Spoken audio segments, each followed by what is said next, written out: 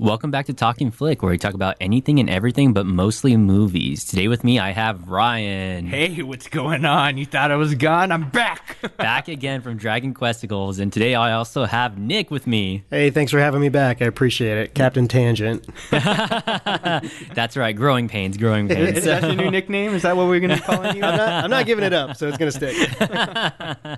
I like it. Stick with it. Stick with your Yeah, guns. you So. lean into that. Yeah. That's what it's about. If I could help it, I would. Believe me. Screw the audience. I don't care what they say. Where's the mute button at? Damn it. So today, like always, we'll just start off real quick with movie news. Just kind of top it off. Daredevil and Jessica Jones, or sorry, not Daredevil. Why did I say that? Punisher and Jessica Jones. They got canceled. So Netflix Marvel Universe is completely done. I'm sure everyone saw that coming. So. Yeah. I'm pretty sad about it, though. Punisher was one of my favorites. I thought that I'm so glad that it was able to push through and get the second season or the third season, second season. I believe season. second season. I was hoping for a third season, but hey. Yeah. I guess Jessica Jones' third season is still going to come out, but it's officially canceled. Oh, is that right? I did not know that. So I heard third season's coming out. They have a 2-year cooling off period that's, I guess, in the Marvel contract with Jessica Jones, Luke Cage. They're basically all the Defenders. Now, the only exception from that is the Punisher, because he's a spin-off. He's not a part of that 2-year cooling down period. So Ryan, he could show up in a movie. yeah, so maybe John Bernthal might, do a Punisher movie, but it's still kind of attached to Netflix, so who knows, But I'm going to miss Daredevil the most. I'm going to miss him the most. I thought he was good. So good. So good. What is it, Courtney Cox? Is that his guy's Courtney name? Cox? That's correct. It's Yeah, Courtney from Cox's Friends, brother, It's Charlie amazing Cox. acting. Yeah. Great performance by Courtney Cox. Yep. Courtney Cox, American, and Charlie Cox, British. Don't know how that. And his buddy there, what was his buddy's name? I forget. Dewey from Dewey? Scream? No. David Arquette.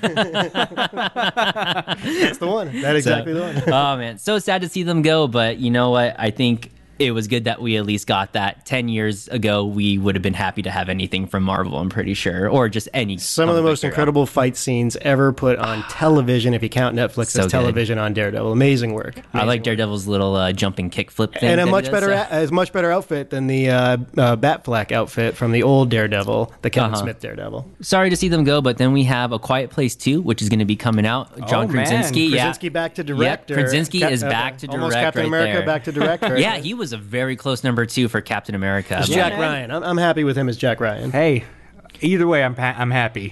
He does good work. He deserves it. Apparently, they offered Chris Evans, they offered him the Captain America role apparently 7 times. I don't know if that's true, but they offered it to him a lot before he finally I believe accepted it. he turned it down more than once because he didn't want to be typecast, and he had done the crappy Fantastic Four movie. Oh, that relatively which crappy. one? The No. first one's not bad. They're all crappy. Every single Fantastic Four movie ever made is crappy. But we got Silver Surfer in the second one. That's, who did the voice of that? The guy from Morpheus. Homicide: Life on the Street. Yeah. Was it Morpheus? Was it No. Morpheus? Oh, I maybe thought it was Lawrence Morpheus. Fishburne. I don't remember. I thought it was the other guy. I mean, I literally have the guy two from devices Brooklyn in front of me. Nine-Nine. The No? Brooklyn. Oh, really? I think that's him. Okay, interesting. I don't. No, he No, was he was in it, You're but he right. wasn't the voice. Yeah. See, that's why I have you guys here. I like how I'm scratching my head. Who's the voices guy? I literally have my computer and my phone in front of me with all access to, no knowledge of the world. And I'm pretty certain that all the audience is just yelling at their phones. Come on, you can't we think do of it a on name. purpose. It's We do it on Lawrence purpose. Fishburne. Morpheus.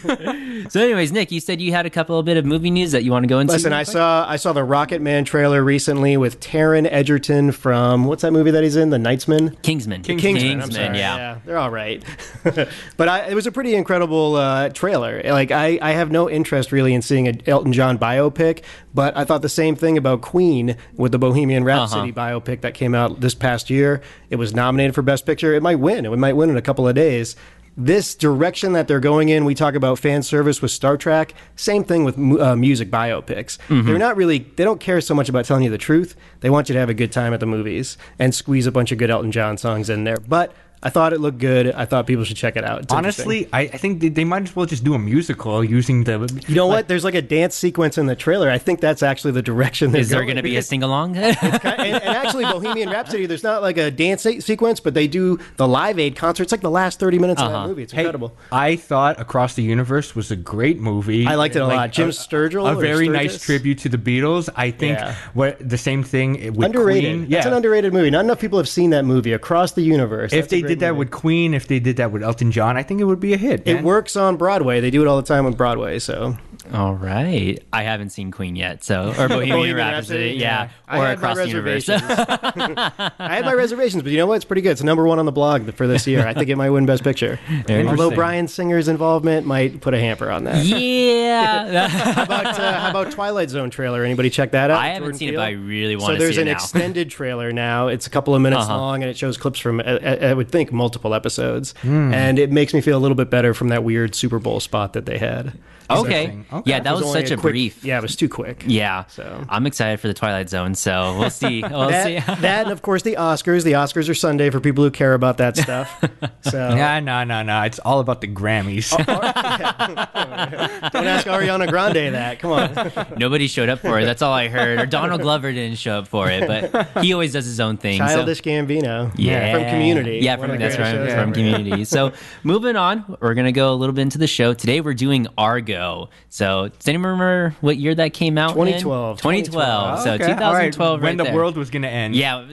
Wait, can I do one more tangent before we start? Because we get so in depth. All right, Captain. So, because of last week, 2009 Star Trek episode, it was a good episode. I listened to it.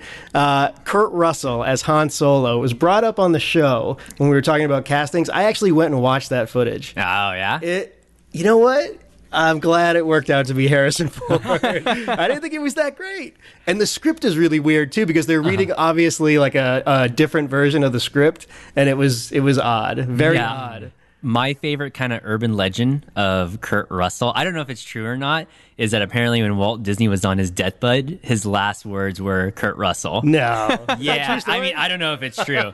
I heard Somebody it on fact check that. Like he escaped from New York. He escaped from L.A. Now he has to escape from Disneyland. He escaped from the thing. Escape from L.A. That's an underrated movie. The sequel's pretty good. I think that's a good movie. Hey, man, I know all, like, from 2000 Stargate. And earlier. Okay. That's my gear. How about Stargate? Any Stargate fans? I wanted sequels to Stargate. That's a good movie. I like Art of the Steal, but yeah. So get back off from tangents. So today it's all right. So today we're going to be doing Argo, and our first kind of bit into it is, Ryan, what was your reaction to the movie? Argo, fuck yourself. Man. It was great, man. They only say it like 11 times or so in the movie. So. They had to, man. Works every time. For the audience out there, this was my pick. This is my suggestion into the podcast. Thank you, producer Ryan. And hey, it's just as I remembered it. I really enjoyed it. I thought it was good. Very stressful at the end. Mm-hmm. But with it, it brought about this wave of relief when it was over. There you go. So, as always, we'll kind of go into a scene-by-scene commentary. If we skip some things, like things you guys like, please don't hate on us. We're doing our best right here. This is kind of a long movie. It's 2 hours long, and sometimes we just forget things. Listen, so hate is good for ratings. Go ahead and hate on us. Just watch it a bunch of times, too. It's all press, man. You know, good, bad, whatever. There's no such thing as bad press. Yeah. Just ask that guy from Empire how that's working. Oh, yeah. That's They downloaded it. They already listened to it. That's all we care about. Yeah, we already got it. You can't undo that. So we start with this movie with kind of a brief history lesson, and it's shown in animation. And basically, it's the U.S. and Britain. They installed, I'm going to butcher this name, I'll just call him Reza, as the Shah. The Shah of Iran. Yeah. Basically, that's what they call him. Yeah, Shah of Iran, basically for money, oil, greed, all that fun stuff right there. He was... not to go too down the road of the history, but he was going to westernize Iran. And I think the Shia community really disliked that part about him. Yeah, that was the thing they had mentioned in the beginning, too. That Very that conservative was community that was like, we're not having this. Yeah, so that was his kind of plan. And they even say in the intro that he's a harsh leader. Now, keep in mind, I didn't do any real actual history, He was harsh. He's like Assad. He's like, you got Assad in Syria. He'd be akin to something like that today. Tyler, what about your PhD in Middle Eastern history? That's Wait, am I on the wrong podcast? I showed up for the wrong podcast. Damn it. So basically, he was known as a harsh leader, but, I guess it's Iran, who isn't known as a harsh leader in the Middle East or at some point. And he was overthrown in 1979. And a cleric who I guess was in isolation or exile had took over. Made fun of once in a Naked Gun movie, which is incredible. Oh, really? So we have it when the Shah gets cancer, he receives asylum in the U.S. So he gets cancer, receives asylum in the U.S. This is by Jimmy Carter, makes that call. It's questionable. Yeah, and so the people are upset in general because he's... To say the least. Yeah, he's a harsh leader, all this stuff. Apparently, yeah. Now I'll do a typical tangent here. This way they did it, co-weaving the comic with some real footage. I had totally forgotten about that opening. That's an interesting way to take on those years of history. And when they introduce you to this story. And when I first saw this, pretty clever. I thought comic books also, but later on in the movie, storyboards. It's storyboards. But it looks like comics. Yeah, no, but they look great. The animations look awesome. The art design looks really good. And then we're talking about hard subject matter too. So to introduce it like that, it comes off kind of easier to swallow. Yeah, and some of the fade transitions from the real pictures into the comic book drawings, they look awesome. They look great. It's a great way to squeeze 50 years of history into 2 minutes. You know what I mean? And it really is. So absolutely. And it was very it's bite sized. So that way, when you jump into the movie, you get everything all at once. You know where you're at in this moment when it breaks to where we are now. Oh, yeah, absolutely right there. So we have it where the people are upset. They take to the streets outside the U.S. Embassy. And so we got that scene where they're all just out there, just a huge crowd of people all shaking the gate. And then eventually one of them jumps over. As one of them jumps over, the others start jumping over too as well. And then we get that kind of breakdown of the people inside the embassy where they immediately shred and burn every document that they have in There's that moment that, it's only a second, but there's that moment where Tate Donovan and another gentleman look out the window and they say, ooh, the crowds are getting bigger out there today. Yeah. I think that's interesting because this had been building for some time. Yeah. So it shows that they've been maybe not breaking into the embassy, but they've been rioting and upset with Americans for some time. I mean, because the main thing is the people, they want the Shah to be returned and to stand justice. And they talk about a little bit later in the movie how the U.S. doesn't want to do that because they can't just turn over every dictator that they have in their back pocket, you know, because then other people are going to not want to kind of team up with them. But also the thing is, it's just crazy. It just takes one person, if it was a buildup of crowds over days, weeks, months, whatever, it just take that one person to jump over the fence, then another person, and then they pull out the bolt cutters. Yeah. Man, it's a scary thing. And everyone. This movie uses crowds and mobs almost like a science. I mean, Ben Affleck, who I'm predispositioned to not like, does such a good job with showing that just the physicalness of being in a crowd of a bunch of people, how scary that can be and that mob mentality. Now, real quick, was this Ben Affleck's first directorial debut? No, did he do something before? He had done Gone Baby Gone, which is a Dennis Lehane novel, and then he did The Town. He directed both of those. This is his third one, so he built up to it. Yeah. So I didn't expect it to be bad, but I remember when this movie came out, I rolled my eyes like, it can't be this good. He can't be this good. But turns out it's a pretty damn good movie. Hey, The Town wasn't that bad, man. The Town really is a good movie. I still need to see The Town. So. It's excellent. Jeremy Renner. If you like Jeremy Renner, it's a classic Renner performance. Yeah, classic. I'm definitely gonna have to check out The Town. And Gone Baby Gone. If you haven't seen that, that's his little brother Casey. Yeah, very good in that movie. I saw. God, what did he win the Oscar for? Manchester by the Sea. Rough watch, man. Tyler. That's a 5-hour talking flick episode. So sad. Anyways, rough watch. All right. Let's get back to Argo before I start crying. So we have it where as the people jump over the wall, and it's just a good scene in general when they're jumping over the wall, and you have just everyone inside shredding, burning, and you have the military in there, or I guess if they're part of the UN, they're starting to armorize. Yeah, it was my old job. I was a 8152 Security Force Marine, so that's it's like embassy duty. They usually have military that protects those buildings. There you go. They actually weren't in the embassy. The reason that these 6 get out is because they were in an adjacent building. That's how they can get to the back. Yeah, that's what I kind of figured right there, because they have that decision. It's cutting back and forth. We have the people shredding, burning all these documents, and then you have those 6 who are, if they're going to leave, they have to leave right now. They have those people in there applying for their visas. I got to say, some questionable decisions by the security guys. Oh, yeah. First of all, I don't know. I tried to find out if any of that was true, but man, first of all, the guy suspect in the very beginning, he makes sound logic. Don't kill anyone. If we kill someone, then it's going to be war, and you don't want that on your shoulders. Very good idea. Then the second idea, terrible idea. Worst idea ever. But I'll let Tyler explain what happens. So basically, as they're trying to weaponize, they're loading everything up. They're getting the tear gas ready. You know, of course, you have the commander or whoever it is, one in charge, who's obviously in charge, says, don't use the tear gas unless it's a last resort. Immediately, not even a second later, someone shoots out the tear gas. And so yeah, man, and they're breaking in crowbars and but again, like you see so that violence. Use of the crowd. You can feel that the sheer size of that crowd is causing everybody to be afraid, including those soldiers that's their job. But still, it's a stressful moment. It's definitely a stressful moment, and you kind of feel for both sides of it. The people who want justice and the people inside, where it's just like you don't know what's going to happen. These people might hang you, they might kill you, torture you, everything right there. And you're just the janitor, you know what I mean? Or, you just work there.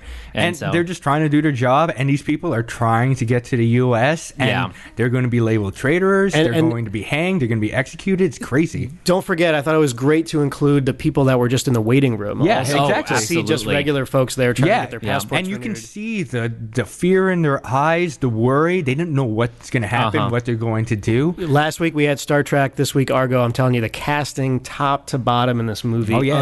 Unreal. The only thing I would say as far as the casting goes is with the 6, I feel like they could have been casted by almost anybody. I mean, if that makes sense, just because they're not all fleshed out.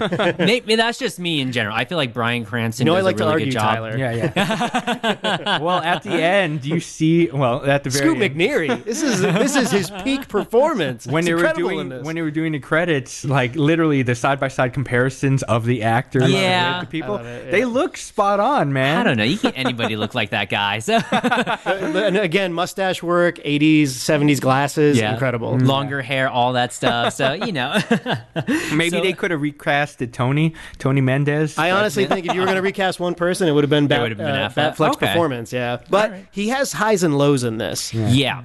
But some of the lows are distracting. And we'll get into it a little bit later on. But so we have it where the 6 lets those people go because they're just applying for their visa. The Iranians playing for their visa, and they're, of course, when they break in, when there's the breach that happens, they're not going to be happy that these people are applying for visas. So the 6 and these Iranians, they split, they take to the streets, and you have that scene where it cuts back to the military and they're trying to fight off these guys as much as they can.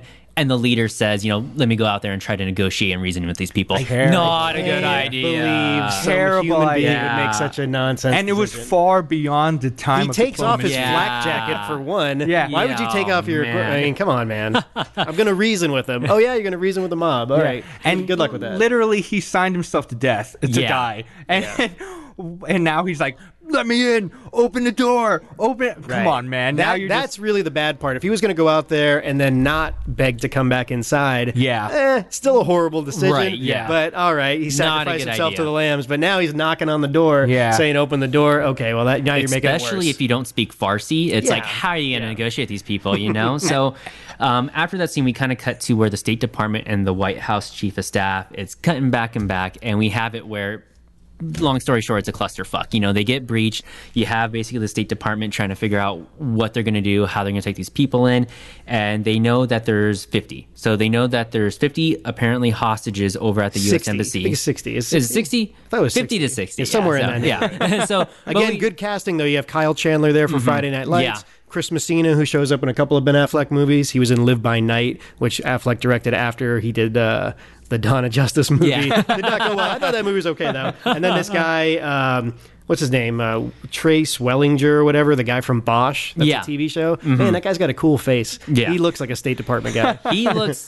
He looks like a guy to me. So I don't know how to explain Salt and pepper. All these guys have the salt and pepper working. Yeah, man. It's the stress. All of them are in their mid-20s. Right. They all smoke 20 cigarettes, unfiltered Camels. Yeah, it's pretty bad. Yeah, everyone smokes so much in this movie. Dog, honestly, I don't know how they deal with the stress. If I was in that situation, I don't know what I would do. And I would say, we brought it up a little bit, Batfleck has such a stoic performance. He's like the only one not stressed out. It's kind of weird. Man, Cool Ham Luke, man. Is that what it is? All right. Too cool for school. All right, I get it. So we cut to where basically the State Department and the White House, or Chief of Staff, they know that that's real life John Hamilton, real life Chief of Staff.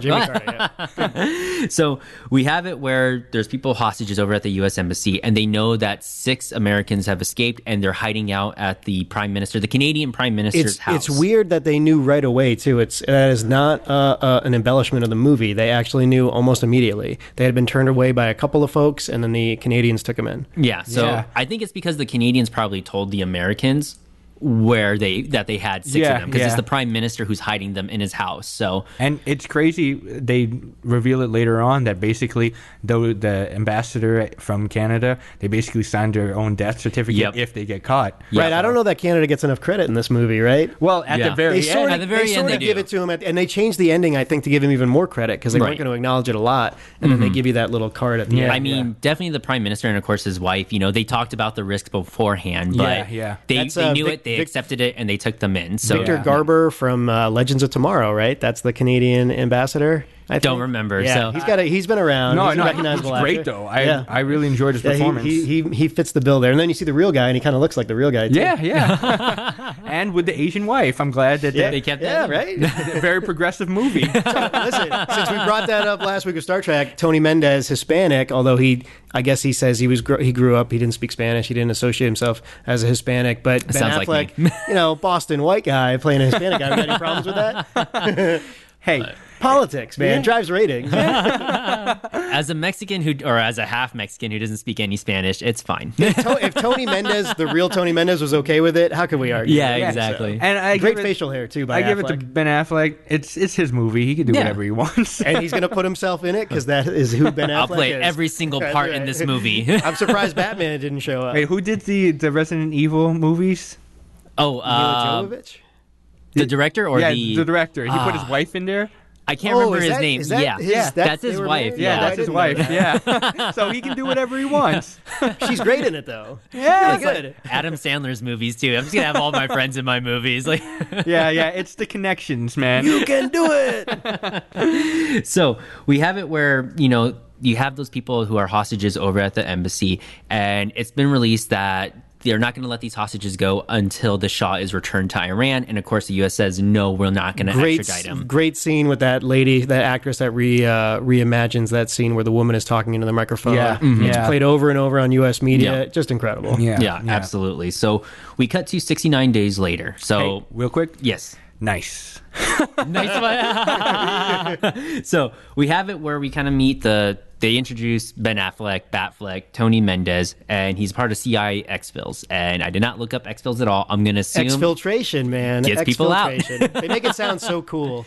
It's Exfils. It's extracting people from high target, whatever, blah, blah, blah. I'm going to say that he looks terrible, though. He looks so bad. He's leaning back in the chair in the State Department. It looks a little weird for me. In the very beginning, I remember the first time I saw this, the choices he makes as Tony Mendez, immediately I was distracted by them. But as the movie goes on, it does get a little bit better. So. Yeah, I mean, as far as his role as Tony Mendez, I mean, I don't know the real Tony Mendez or like that much about the real story than the movie. You see a lot of them on the extra features of the Blu-ray. Okay. You go online, you see a lot of Tony. He's been around, so. Okay, yeah. Written a couple books. He's been around. All right, I'm going to have to check that part out. So we cut to where it's the state, and because the state is taking over with this. We meet Bryan Cranston. I don't remember his name. I just called him Walter White. So yeah, that's fine. Let's call him Walter White. We'll that's better than his White. name in the movie. In my notes, I just have WW for Walter White. So, so we have it where Ben Jack Affleck, O'Connell. I mean, come on. Is that his character? Can't even make that up. Yeah, Jack O'Onnell. It's a good strong name. At some point, I want to talk about Chris Terrio, the guy who wrote and won an Oscar for this movie, because he goes on to do some interesting work after this. Okay, yeah. But I'll wait for you to tell me what to say. I don't want to get in trouble on talking again. No, you don't. Yeah, our audience is ruthless. Yes, yeah.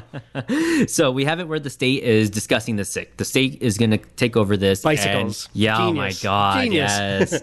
So they're coming up. They're kind of brainstorming ideas of how to rescue these 6 people in the U.S. Prime Minister's house, the Canadian Prime Minister's house, because they figured that the people in the embassy, they're the most safest because they have all the cameras on them. It's these 6 people that they're kind of somewhat most concerned about. And they feel like there's a ticking clock that they're going to figure out that they're missing. Yeah.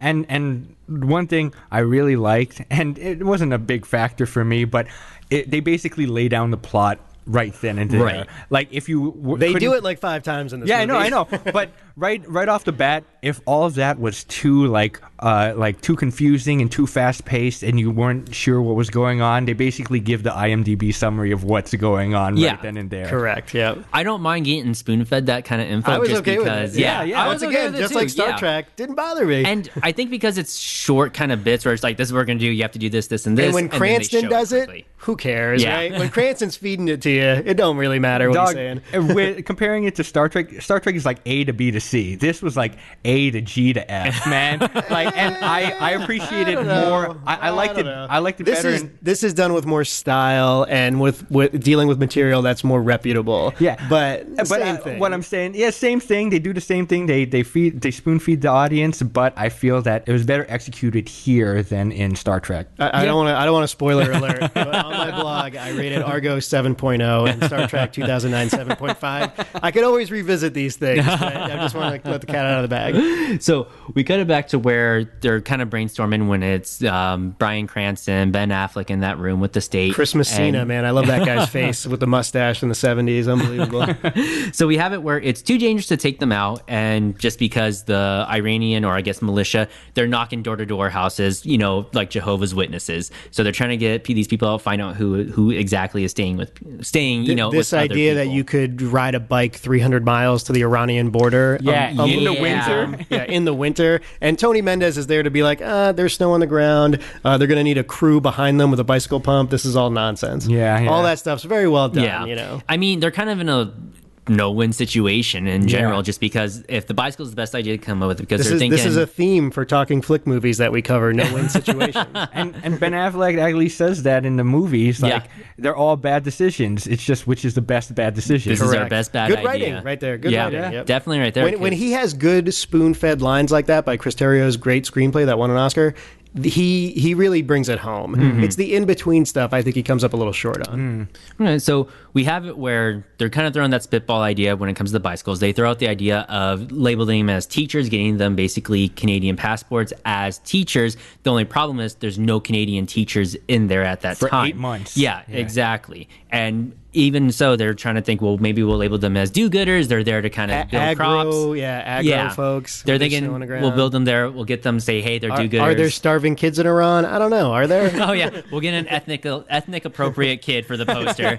And then, of course, Tony Mendez says, look at this, newspaper, and they see there's snow there. It's like, there's no way that there's people from farming who's going to be looking at this stuff right now because it's winter. Yeah. And so we have it where it cuts back to more of Iran, or they're kind of talking about what's going on in Iran and how when it came to the shredded documents, they label it as a sweatshop where they have a bunch of boys just piecing together these little strips that were going from the shredder. And that sounds terrible. Yeah, that sounds like a bad job. Yeah, that sounds like a terrible job. So it's one of the first times we fact-checked the movie a little bit. Yes, they pieced together shredded documents. No, it was not done by sweatshops. Okay. Well, I think that was just a qualifier. Full of bad people, but they're not that bad. Yeah, it was somewhat of a metaphor. So yeah, and apparently they kept mug shots of everyone there. So they kept the mug shots. What a terrible idea! Why did they do that? They even said that. I know, it's unbelievable. So long story short, the hostages are fucked. The ones at the U.S. Embassy, they're not really. They're going to be there for a while,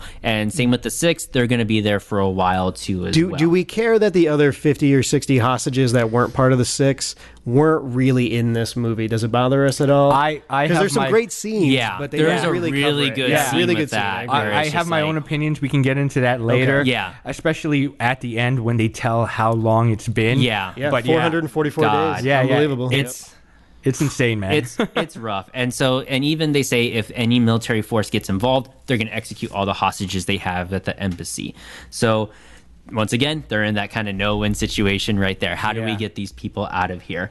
And we kind of cut to where it's on the news, and we have where the U.S. is retaliating against Iranians. So there's where they're interviewing people, Americans, who are very upset that they have these hostages. That's the America I know. Yeah. Real quick though, like honestly, that shot when they're in the think tank, it's so great how the camera angles are. It makes the audience feel like they're part of the table, like they're having this conversation with everyone, looking back and forth. And the framing that they do it off the shoulder. They do it not in censor. Great work. Yeah, great cinematography in that portion. Even if you don't want to give Batfleck credit for being best director, he was not nominated for an Oscar for this movie.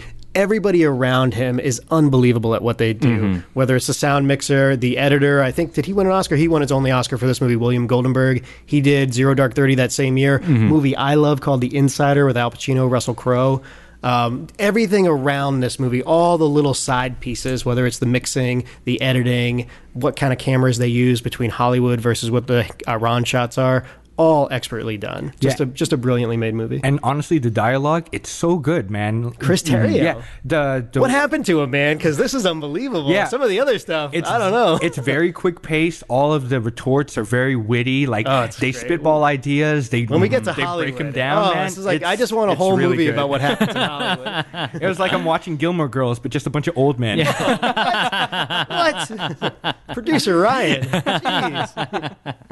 Yeah, definitely with the spitballing back and forth. I like it. It's the witty banter. The witty banter is really good. There's so much of it in this movie.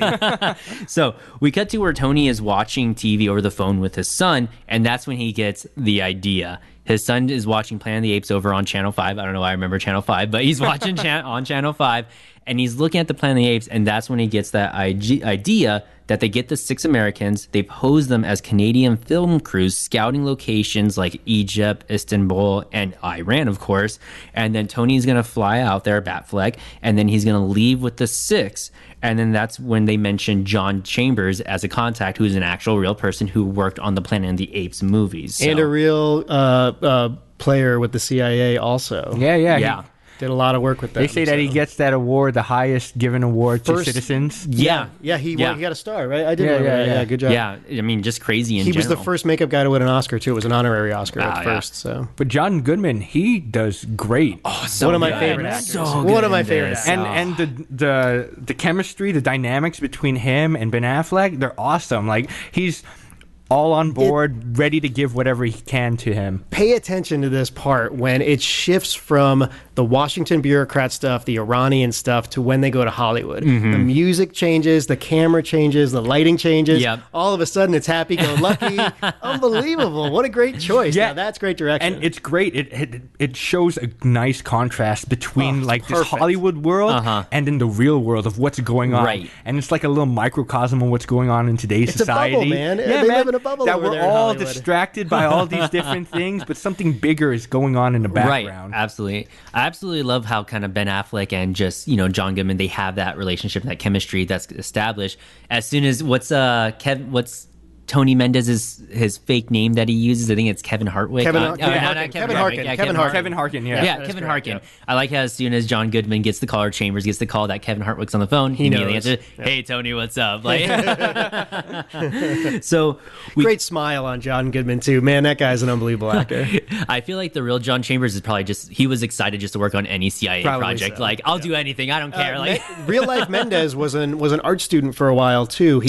He also designed tools for like some aerospace company before he got into the CIA. So he's got an artistic way about him too. So he appreciates what John Chambers does. Wow. Intelligent guy, it seems like, too, as well. Yeah, so, all those guys are super smart. Wow. So we cut back to where we were in Iran, and we have the 6. They're becoming stir crazy because, of course, they've been in there for 70 plus days. I won't say 69 again. Oh, just said it. But but they're becoming stir crazy, and the Iranians, they find out that there's some Americans missing just because from, I guess, in quotes, the sweatshop that they're running. They get some pictures that they know doesn't match up with the people that they have. Honestly, the government, you need to invest in some cross-cut shredders, man. I have one. It was like $20 at Office Depot. True fact that the incinerator did break in real life, so that's why they had to go to shredding. But they were going to burn everything at first. Wow. Hey, I don't know if you've ever tried to burn documents. It takes a long time. I've never had to do that ever. Why? I tried to burn and shred, and neither one is fun. Hey, I got a pass, all right? Burn as many documents as you can. Right. Who are you? It's Ryan with an I. All right, that makes sense now. Again, did I show up for the wrong podcast? I think I'm on the wrong podcast. But, yeah, you want two houses down. Oh, so okay, yeah. got it. Copy that. Just to bring it back, though, with John Goodman and Ben Affleck when they're in the restaurant, very good dialogue. And then when John Goodman basically voices out loud the plan of what's going on, it sounds crazy. You think, man, that's what we're gonna do. To me, it's the juxtaposition of the more mellow John Goodman, John Chambers character, and the Alan Arkin, not true life character. I think it's Lester Siegel or something like that. Yeah, Lester. Just an amalgam of other Hollywood people.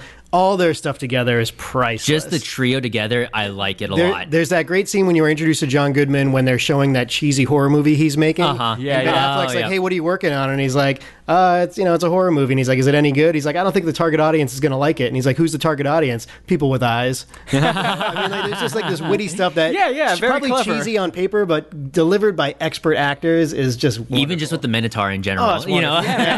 No, literally during this whole Hollywood scene, I was laughing. I was cracking up, it's especially great. when Alan Arkin comes on. Oh, he's he unbelievable. does an amazing job. He is unbelievable. Did not win an Oscar for this. Oh, it's such a travesty. So we have it where Tony's op gets approved. So they get it approved by the people in front, ahead of Pretty them, of crazy. course. And Yeah. the guy who approves it is the warden from Shawshank Redemption. Yes, he is, Just yeah. so many good little piece actors. Yeah. They only get these tiny little scenes, but they're so good. Casting again, unbelievable. Absolutely. So we have it where the op gets approved, and just same thing right there. This is our best bad idea that we have. Yeah. This is what we're Yep. going to have to go with. They call it, I think, the Hollywood idea. And In so real life, it was called the Canadian Caper. Did I get that right? Did anybody fact check? I did not fact check that at No, all. So the Canadian Caper, I think, is what it was called. Man, it sounds like a Scooby-Doo episode. Right? Yeah, a little cheesier in real life. the haunting of the Canadian Capers. So in one of the special features, Batfleck says that if this wasn't a real story, you would have never got it made.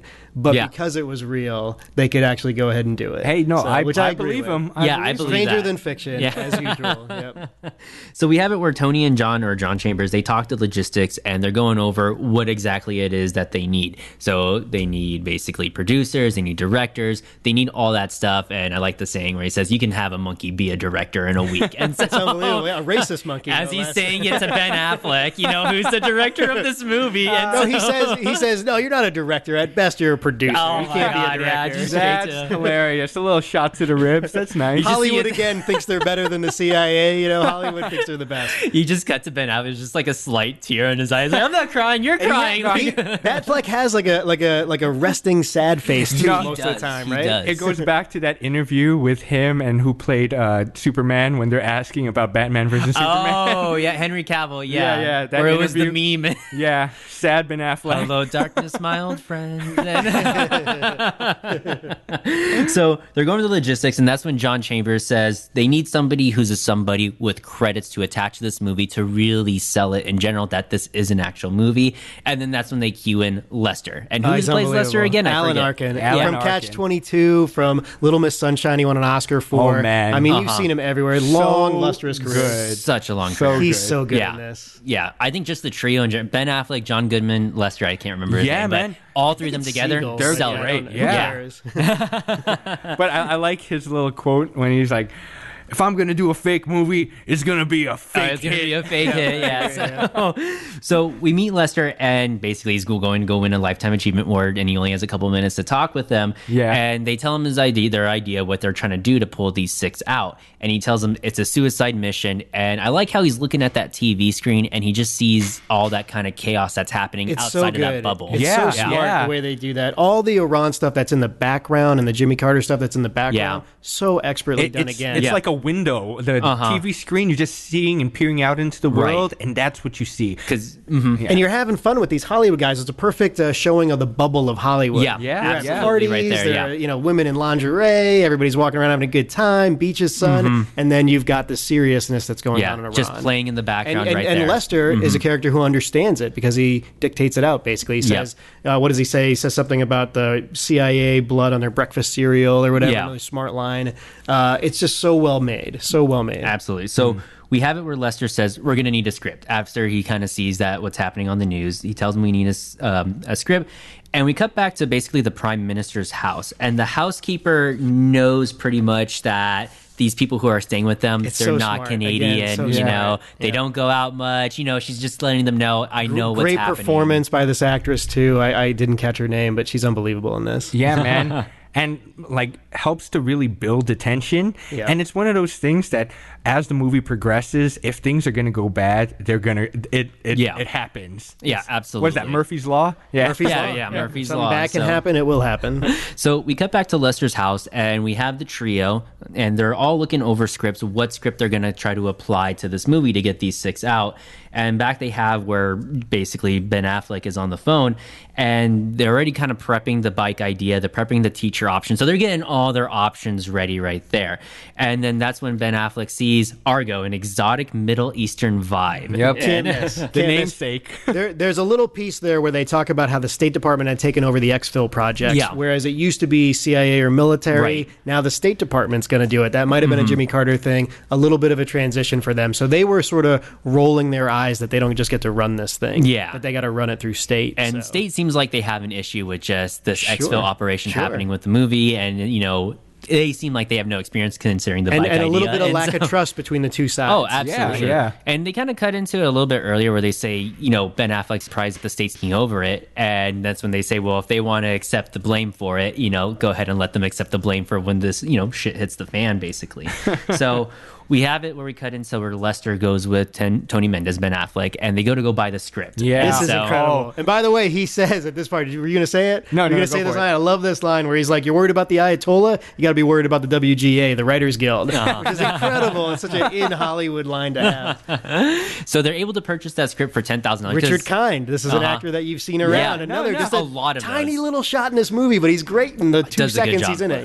He was in Taxi? He was on Glee. Scrubs. He's been around. Scrubs. I remember Scrubs, He does a lot of voice work, too. He does a lot of the Disney movies. Oh, really? I didn't know that part right there. But literally, probably one of the best scenes in the film. Great face. It had me, like, laughing out loud. It was so good. And then his going off into his big rant about how, like, your script is not going to get sold. You can either sell it to me or it's just going to go up shit creek, you know? Because this is post-Star Wars, and this is a Star Wars ripoff. They're doing a $20 million Star Wars ripoff right there. Yeah. And so they're able to purchase that script for $10,000, and then we cut to where Lester and Tony... With all due respect, $10,000. I mean, with inflation, I guess, you know, 1978 or... 79. 79. So, yes, sir. Yeah, I don't know. I don't want to look that up right now. So. 79. I think we got it. And I do like... It's funny because it shows a little bit of the background of the government and what they're doing, like CIA, and the background of Hollywood and what they're doing, and literally... Alan Arkin is lying to this guy saying, hey, I met with this guy. He gave me some inside information. It's not going to get made.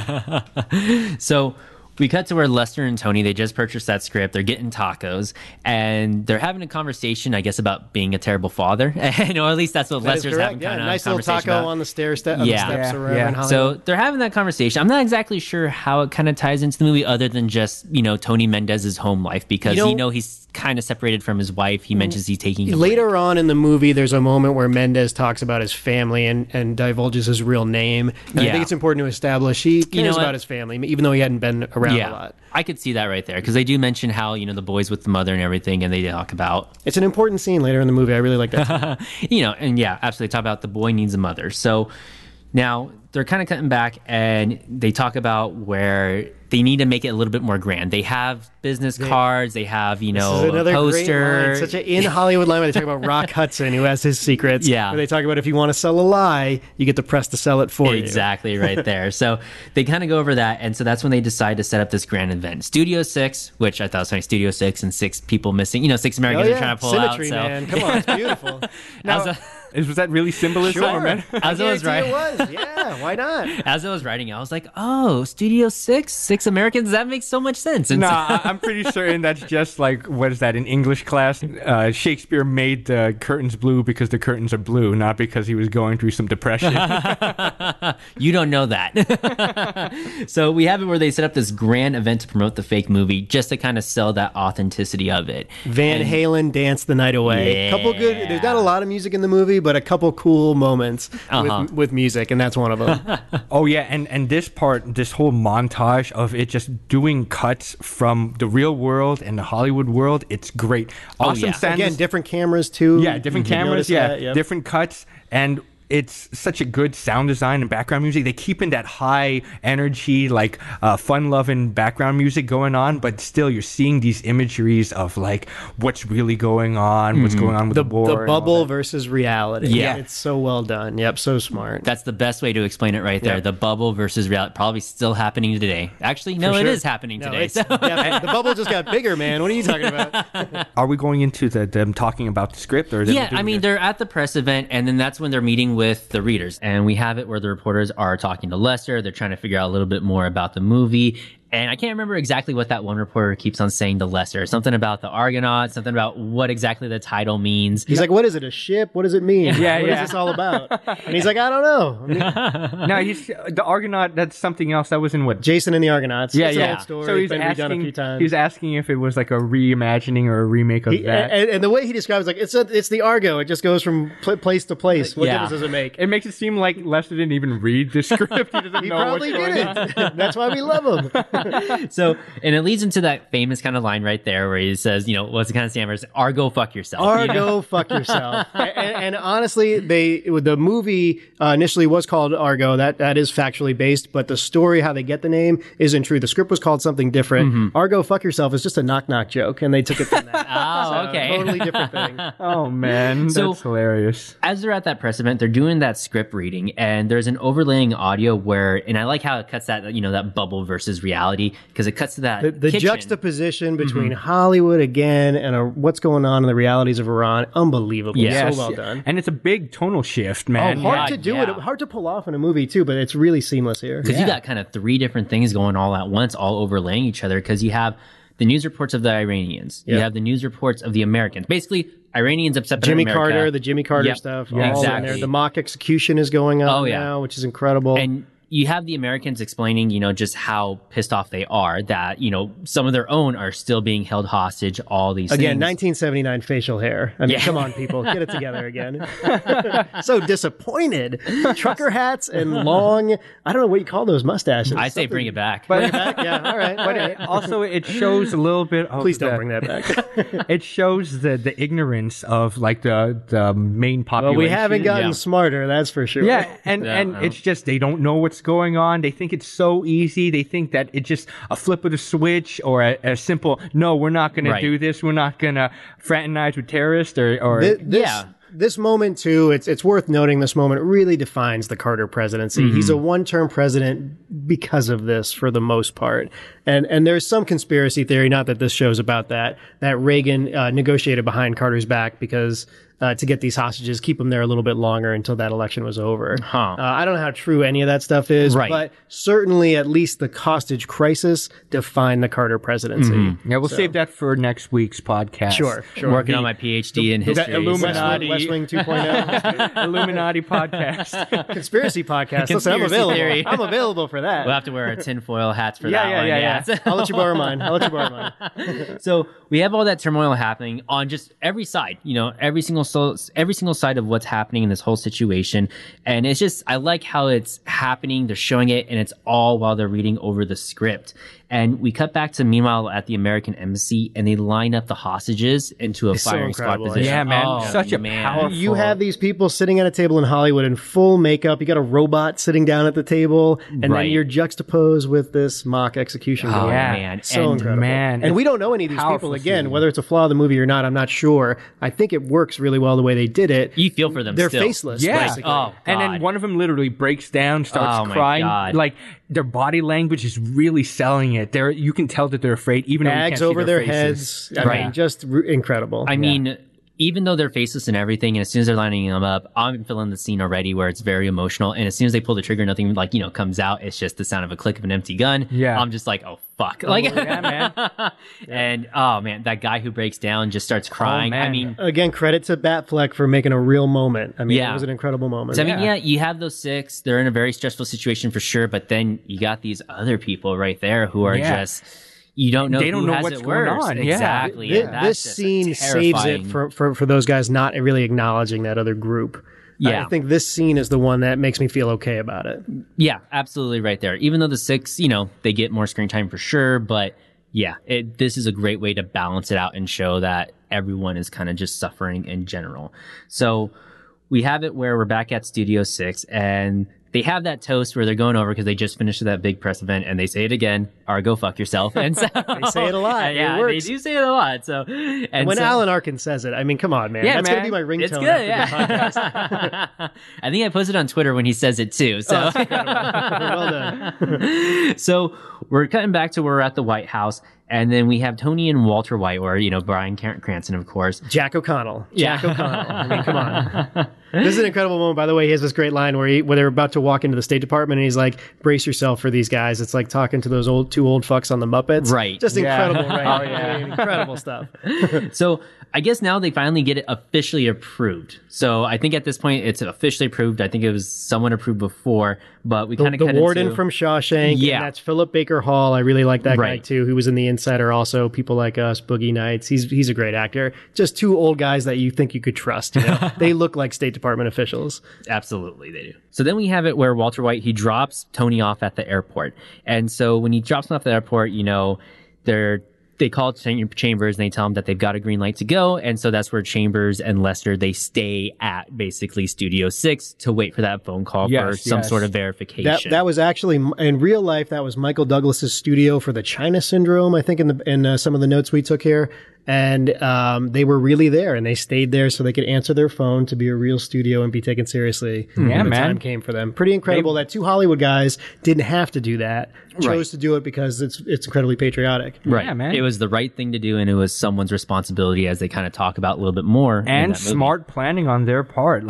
Thinking about it, that's probably one of the things that I wouldn't think of, to make an actual studio with a live telephone wire. Right. Yeah. They had to do everything to really sell this. I mean, but we cut to it where we have the 6 and they're still at that prime minister's house, and basically they know they're going to have to be leaving soon. They're just kind of in there in limbo, and they really start breaking 10 down. weeks in real life. This is 10 weeks from the moment that they hide in the Canadian ambassador's house. That's a long time. Oh man. They think they're going to die there. So that's where they probably do. I can't even remember the guy's name. I want to say his name is Bob, but I honestly can't remember. John Stafford is the Scoot McNairy character. I'm telling you, incredible performance by him. I'm going to call him John. And his wife, the redhead lady, Carrie Bitts. She's very good also in this. Yeah. So they're kind of having that conversation too. And they even talk, I can't remember if it's exactly at this scene or a little bit later, where he feels guilty because he convinced his wife to stay there a little bit longer. It's a nice moment. Yeah. It's a beautiful moment. And he's not talking to his wife. He's talking to another one of the... one of his buddies. That's right. Yes. So he feels guilty for them being in that situation because his wife wanted to leave, I think, like weeks earlier before it was happening. And he didn't want to do it because apparently, I guess this job was good for him in general. Yeah, and it's good. Again, it kind of hits home that idea of fear, the idea of hopelessness, the idea of confusion. It really conveys that to the audience. Yeah. And these are close-ups of these actors. They do such good facial work. They got the facial hair, the goofy glasses, the 70s clothes, and it's still just an incredible moment there. Yeah. They sell the emotion for sure. I might start rethinking that they could be replaced by anybody. So I'm trying to talk you out of that. Is it working? Maybe half of them. We'll see. Oh, come on. They're good, man. But going back... Tate Donovan. He was incredible, too. He's one of the 6. When Bryan Cranston was dropping off Batfleck off at the airport, it was a good scene, too, just because, it's a tense moment. It's very serious, but still they're cracking jokes because there's a camaraderie that they've been there before. Right. They know the stakes. Everybody knows what their job is. And there's that professionalism. I don't know. Tony Mendez, definitely, if he was going through all of that, man, I really commend him. Great man. Thank you for doing what you're doing. This is my salute to you. There you go. Yeah, because that's the thing. He doesn't even know if he's coming back because he makes that phone call and then he makes another one too. There's a quick moment in one of the offshoot featurettes where Bryan Cranston, the actor, says it's really about a movie about the lengths people will go, what they'll do to save the lives of others. And you can see his portrayal. It can be cheesy at times, but it's so comforting when he talks in the movie. He's like the leader of the whole thing in terms of the base for the CIA, what the government is driving, and especially as we get later in the movie, how he has to kind of protect what Tony's op is. Right. There's like a fatherly almost. Yeah, and I can definitely see it. And at this point too, Bryan Cranston is hot, because he just came off Breaking Bad. Yeah, 2012. This is young Bryan after Malcolm in the Middle too. Yeah, so let's not forget about that. Yeah, he'll always be Hal to me.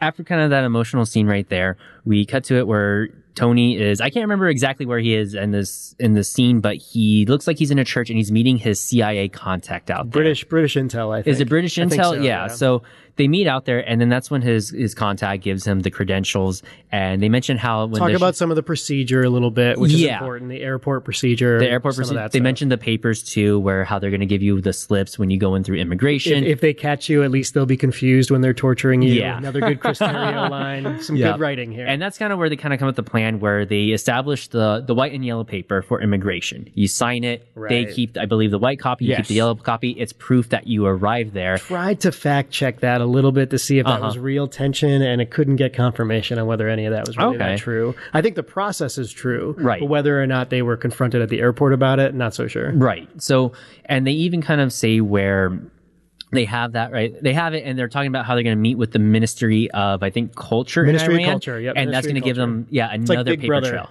Yeah. Big Brother in Iran. Pretty creepy. Real quick, it's funny that they're checking up on the computer to make sure that they have the flight tickets.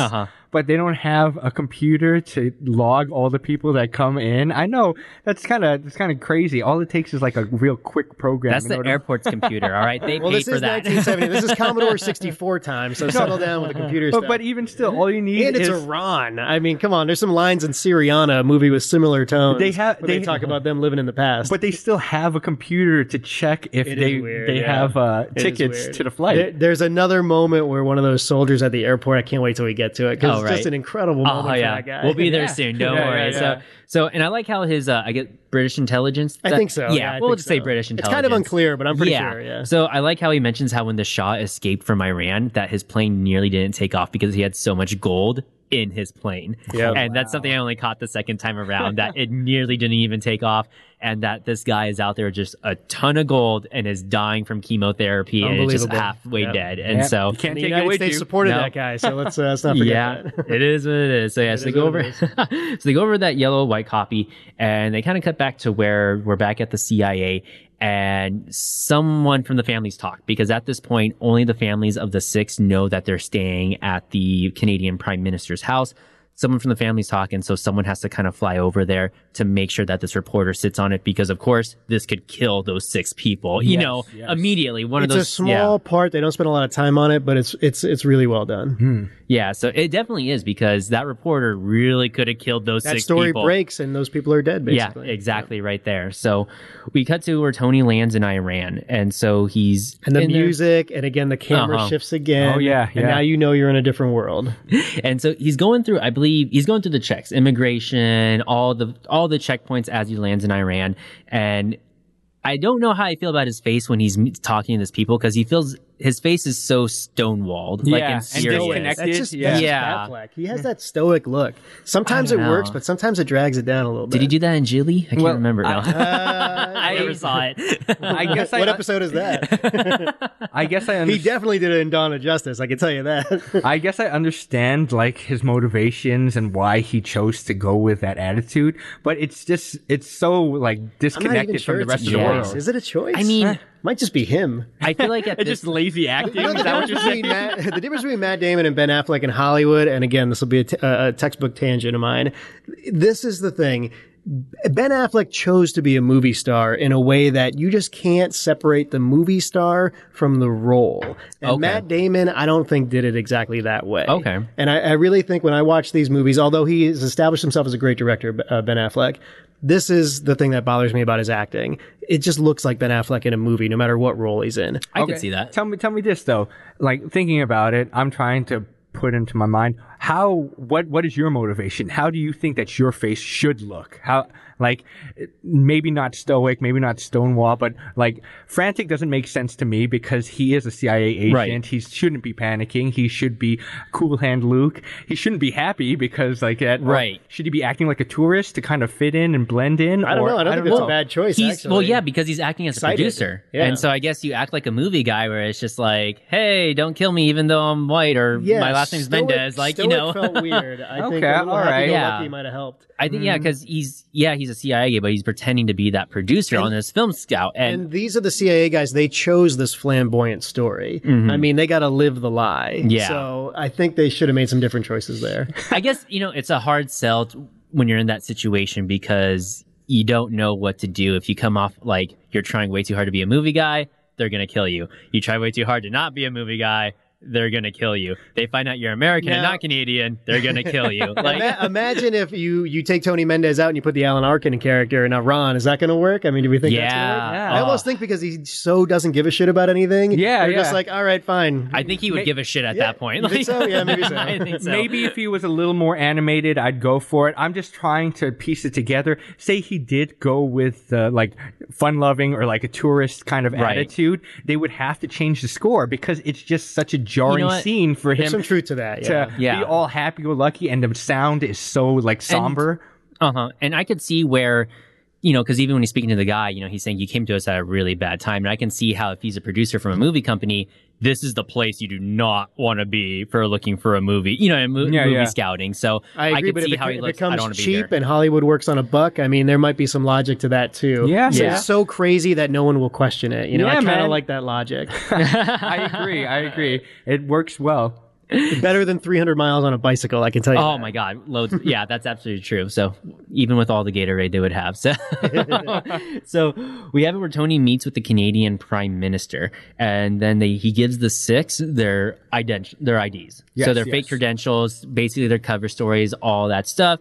And I believe that's when he tells them, to learn what you're going to do. This moment where create your own story. This moment where the six are like, they're so happy to see someone coming to rescue them, and then when they hear the plan, they're like, "You got to be kidding me!" Yeah, it's kind of nice, But they're out of options. We really glossed over that whole KFC product placement. That I wrote that down too. Yeah, they do show the KFC. Yeah, and then they had those two women enjoying themselves a nice leg and a thigh. It's great. I hate Americans, but they make some good chicken. But again, that's actually true to real life because again, the Shah of Iran was trying to westernize Iran, right? And there's even to this day some conflict between the very conservative Shia versus the people who want to be westernized and move into the modern world. Hey, when you can't beat getting a pot pie and some potato wedges and a large drink for only $4.99 at your local KFC. big box, whatever that thing is.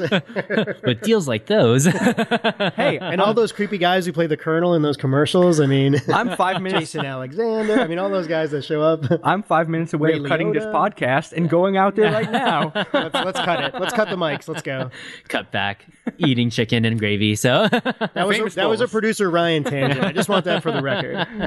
So yeah, I like how the six, especially what's his name, John, I believe his John Stafford, Scoot McNairy. He's just immediately concerned with this idea. But that's the thing; they're shit out of luck. There Great is facial work. Facial work. The look of desperation and hope, like it's very interesting. And when he walks into the room, it's that POV shot.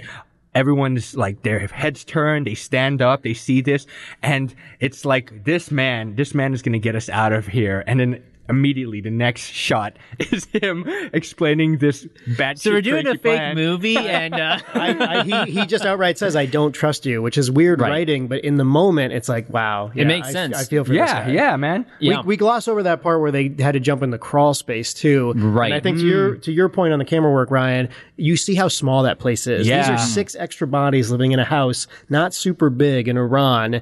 Eventually somebody's going to figure out that this is a crowded house over here. We're going to find them. Yeah. Absolutely. So yeah, they are out of options, and even the embassy is shutting down. So Canada is shutting their embassy down, and they're looking to get their prime minister out of there. And so very professional Canadian ambassador, by the way. Very professional. Yeah. I mean, he very takes matter of them in. fact about all of it. Yeah. So I mean, they know that they're shutting down, and there's no place for them to go, because when it comes time for them to shut down, he's going to have to get out of there. And it's like, where are you going to go at that point? So they are completely out of options.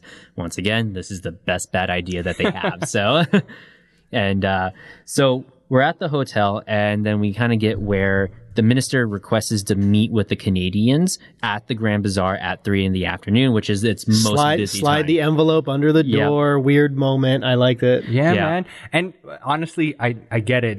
Ben Affleck says it to the rest of the 6, saying that they're going to do whatever they can to break you. And this is one of their strategies, that they're going to catch him in a situation where they're going to say the wrong thing, they're going to do the wrong thing, and then all the pressure is going to build up, and boom, we got him. Right. And that's exactly what they're trying to do. And right off the bat, John is not on board with this. He's the one who kind of always has that somewhat confrontation with Tony Mendez, but it's definitely it's justified. You know what I mean? Huge it really is. Glasses, just incredibly huge glasses. And Ben Affleck goes out there and gets that VW van, but it was a weird moment. I forgot about that scene, and when I saw it, whatever the third or fourth time I've seen this movie now, I thought that was weirdly placed. I don't know if we needed that. Well, right. No, it's some funny risk though. there going out there trying to get a VW wagon for those guys. It's funny though that Volkswagen their check didn't clear for product placement, but KFC's did. Oh yeah. Remember KFC, local KFC, get a chicken pot pie for $4.99. This movie was made Sponsor for us, KFC. $44.5 million. This movie was made for. Just I want to throw that out there because it made quite a bit of money. KFC, you can make your checks out to Talking Flick.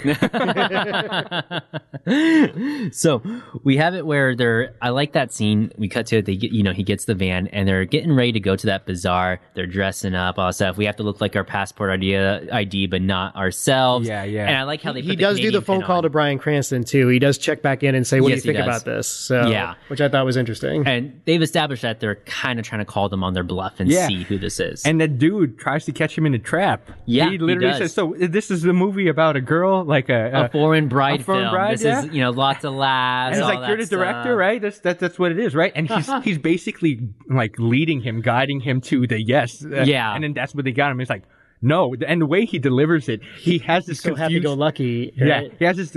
He's happy-go-lucky. He's trying to lull him into a false sense of security, and the guy is like trying to process everything. Yeah. He's trying to figure out, wait, what is he saying? No, that's not right at all. And he sells it. It's so He does a really good job. The guy who plays the director. Tate Donovan. He was in Love Potion #9 with Sandra Bullock. It was one of her first movies ever. He's good in this, and he's got the ascot thing. Yeah, man. Unbelievable, man. Great it was performance. a very good scene, If I'm going to be a director, I'm going to be a director. He looks like a director. I would believe This is a foreign bride film, right? Not on my movie. Like, and he's got the flamboyant clothes, too, and everything. It kind of works. Yeah, he should have spit on him and said, "What were you doing in my light?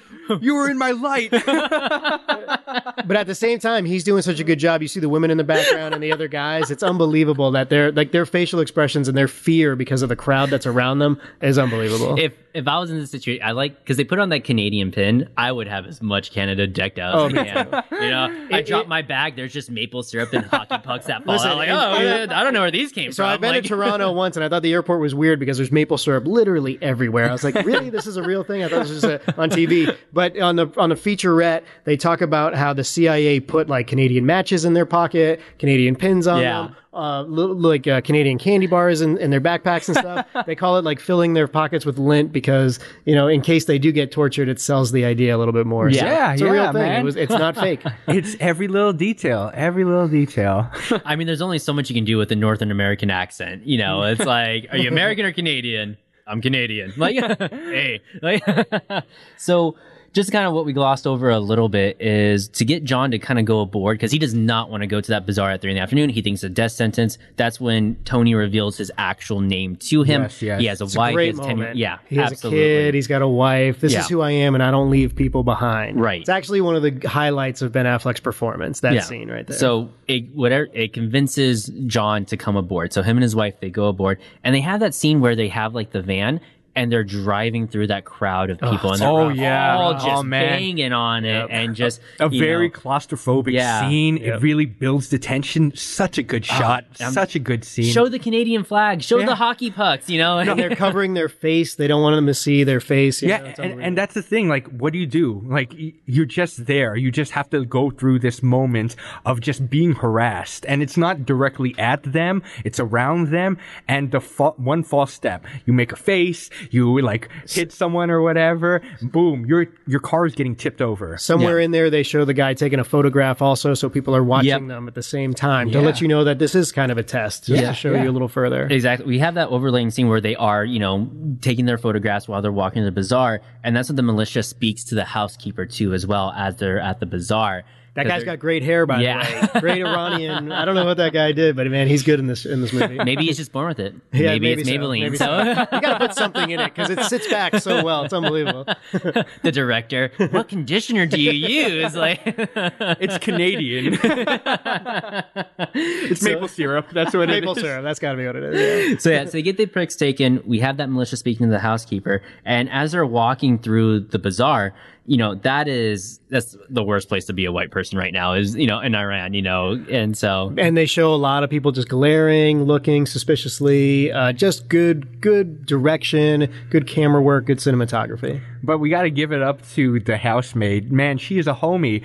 She's unbelievable. She sells it. No, like literally, the tension was building. You thought, oh man, this woman is going to sell him out. Yeah, it's going to sell him out. But boom. She's the homie. She put it up. It's like, no, all of these people are friends to Iran. Right. That's probably 2 days ago they got here. Like, it's something that's like well constructed, maybe not written so well, but well constructed because we don't see her for about 20 minutes, and then when you see her again, we're assuming the ambassador had basically hinted, "Hey, we don't know how much time we have. Maybe the maid's going to sell us out." The maid comes through. Yeah, it's just, and then they close her later in the movie with her. It's and I do like that too. Me too. They gave her a little piece at the end, which is important. And I think it's great. It's one of those little details in the movie that it's like you forget about it. You forget, oh yes, she was in this movie. Oh, is she going to sell him out now? She doesn't. She a homie.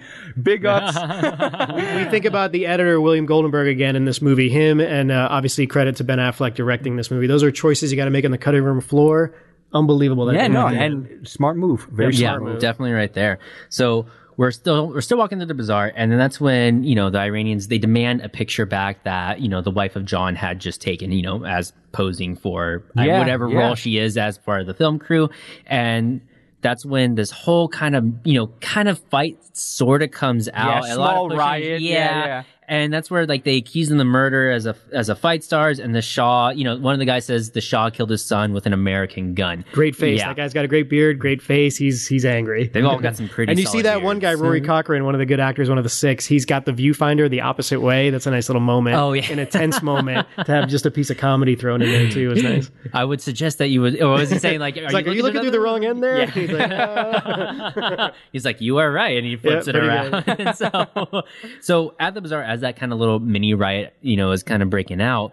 I like how that one guy who tries to trick him is saying, I suggest we end our visit right now, because he's trying to stop that confrontation there. Yeah. Right. He's like, I suggest we end our visit right now. You almost feel bad for that guy, actually, because he's caught in the middle, too. He's like, this but bad. He's going to smooth it over. As soon as they leave, he's definitely going to smooth it over. Yeah, I think so, man. Honestly, I don't think that they're all in on it, but there's a little bit of like a nudge, hey, we're going to kind of get these guys in a trap and see if we can break them. Right. Yeah, maybe so. Yeah, I could see how that would be a trap to see if it would break them. So, but we cut to it where they're at the prime minister's house, and they're back at there. Tony Mendez, he's going over the covers for the 6, and they're just going over all their identities, because the next day, that's when they're going to be going on to, they're just going to be going to the airport, and they're going to be going through those checkpoints right there. And as he's grilling him, a really great scene. He's like, "Where are you from?" Ottawa, Toronto. Oh wait, no, Toronto. He's from Toronto. Don't say the T. Yeah, right? they don't say the T and stuff. Again, pulling out these little details and stuff like that.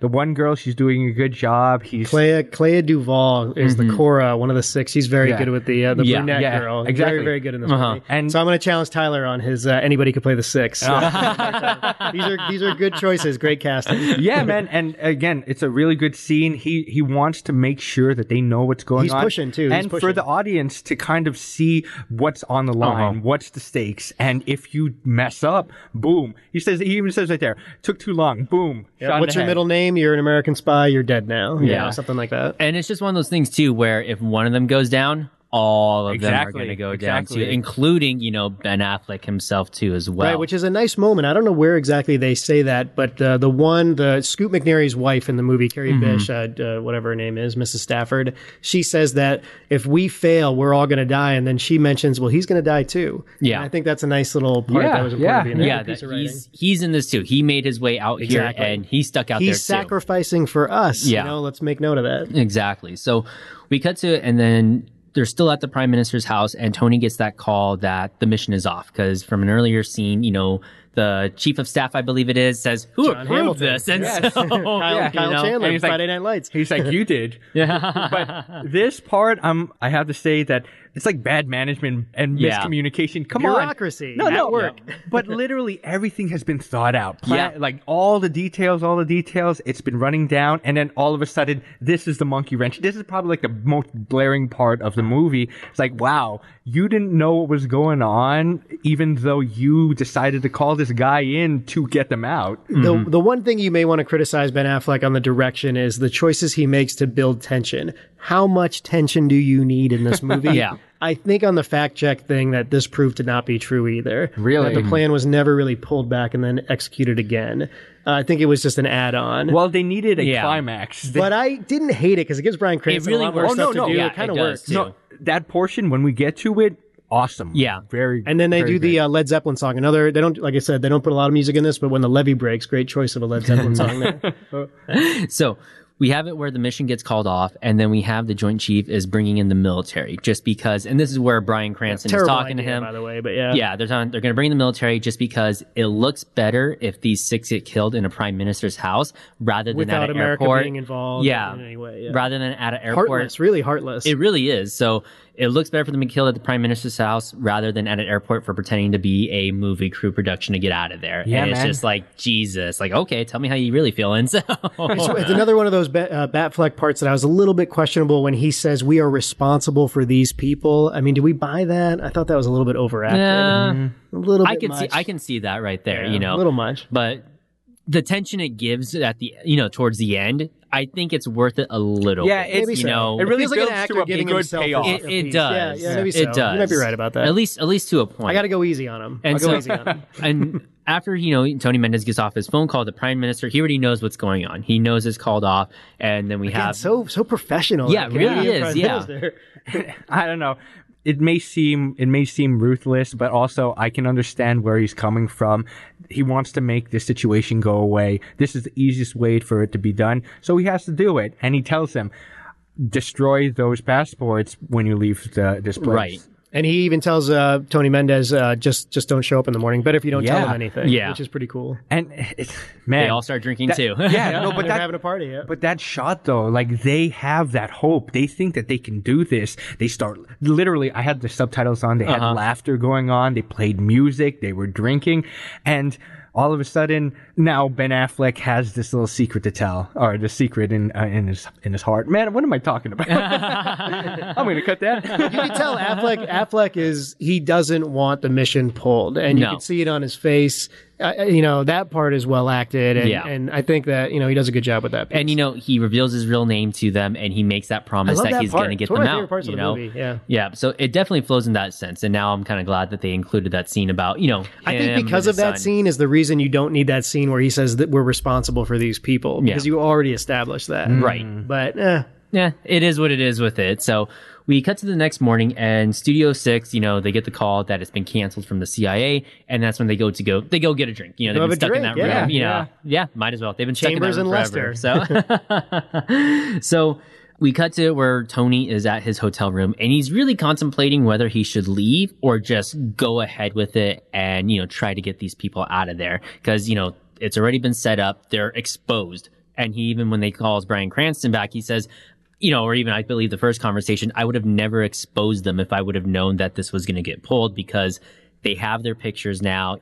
They've met people. They've been outside the house. They're exposed. If he leads them, there's a very good chance that they will die. And so that's when he goes into the responsible speech, when he's talking to Bryan Cranston at his home, and he decides it's back on. He's going to do it. He's going to get them out he of there. decides on his own. Yeah. Again, fact checking that, probably not. Yeah, I don't know that's how all that right, would you work. know. So.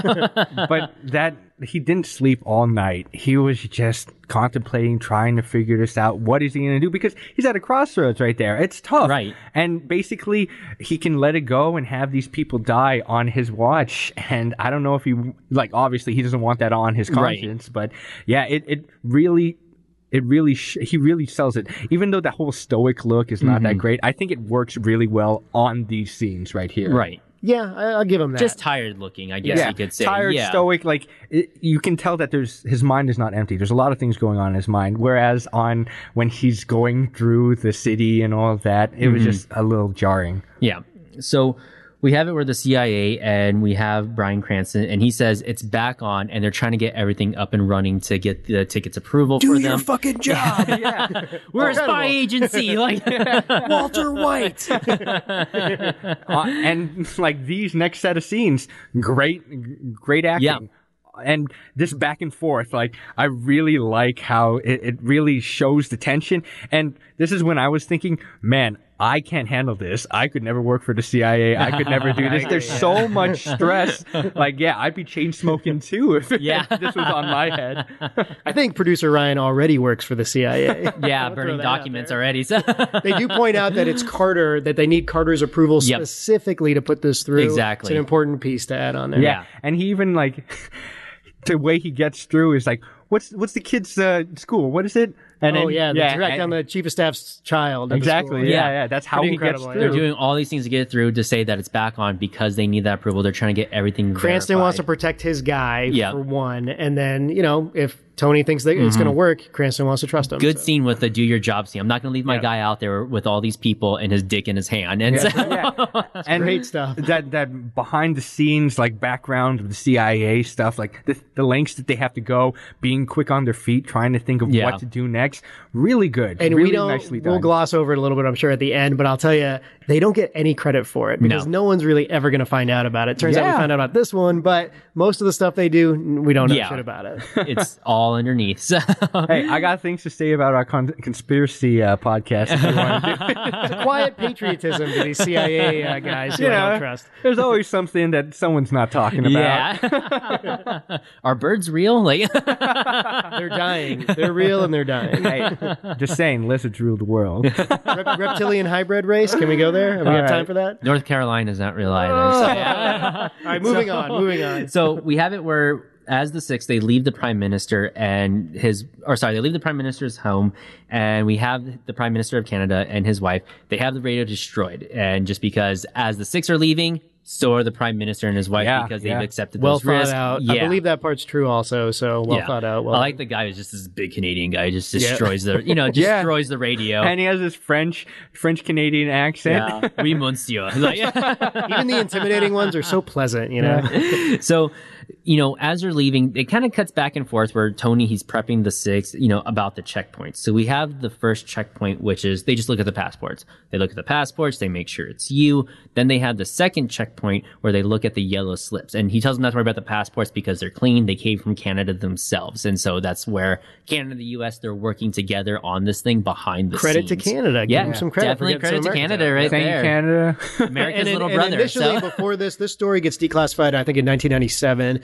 and then it's like a Wired article and a book written later on by Mendez himself. But initially, Canada gets all the credit, actually. Yeah. So which is pretty weird. Well, actually, Canada is not America's little brother. Canada is America's hat. No, there you go.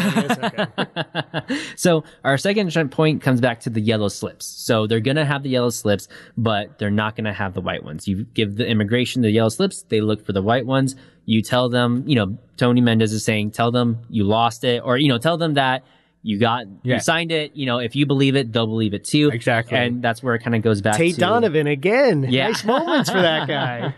Can't just cast anybody in these roles, Tyler. Hey, and I've done that too with banks, like disputing like overdraft fees. I'm like, what do you mean I overdrafted? I didn't overdraft. You guys charged me. Boom. It goes right back in.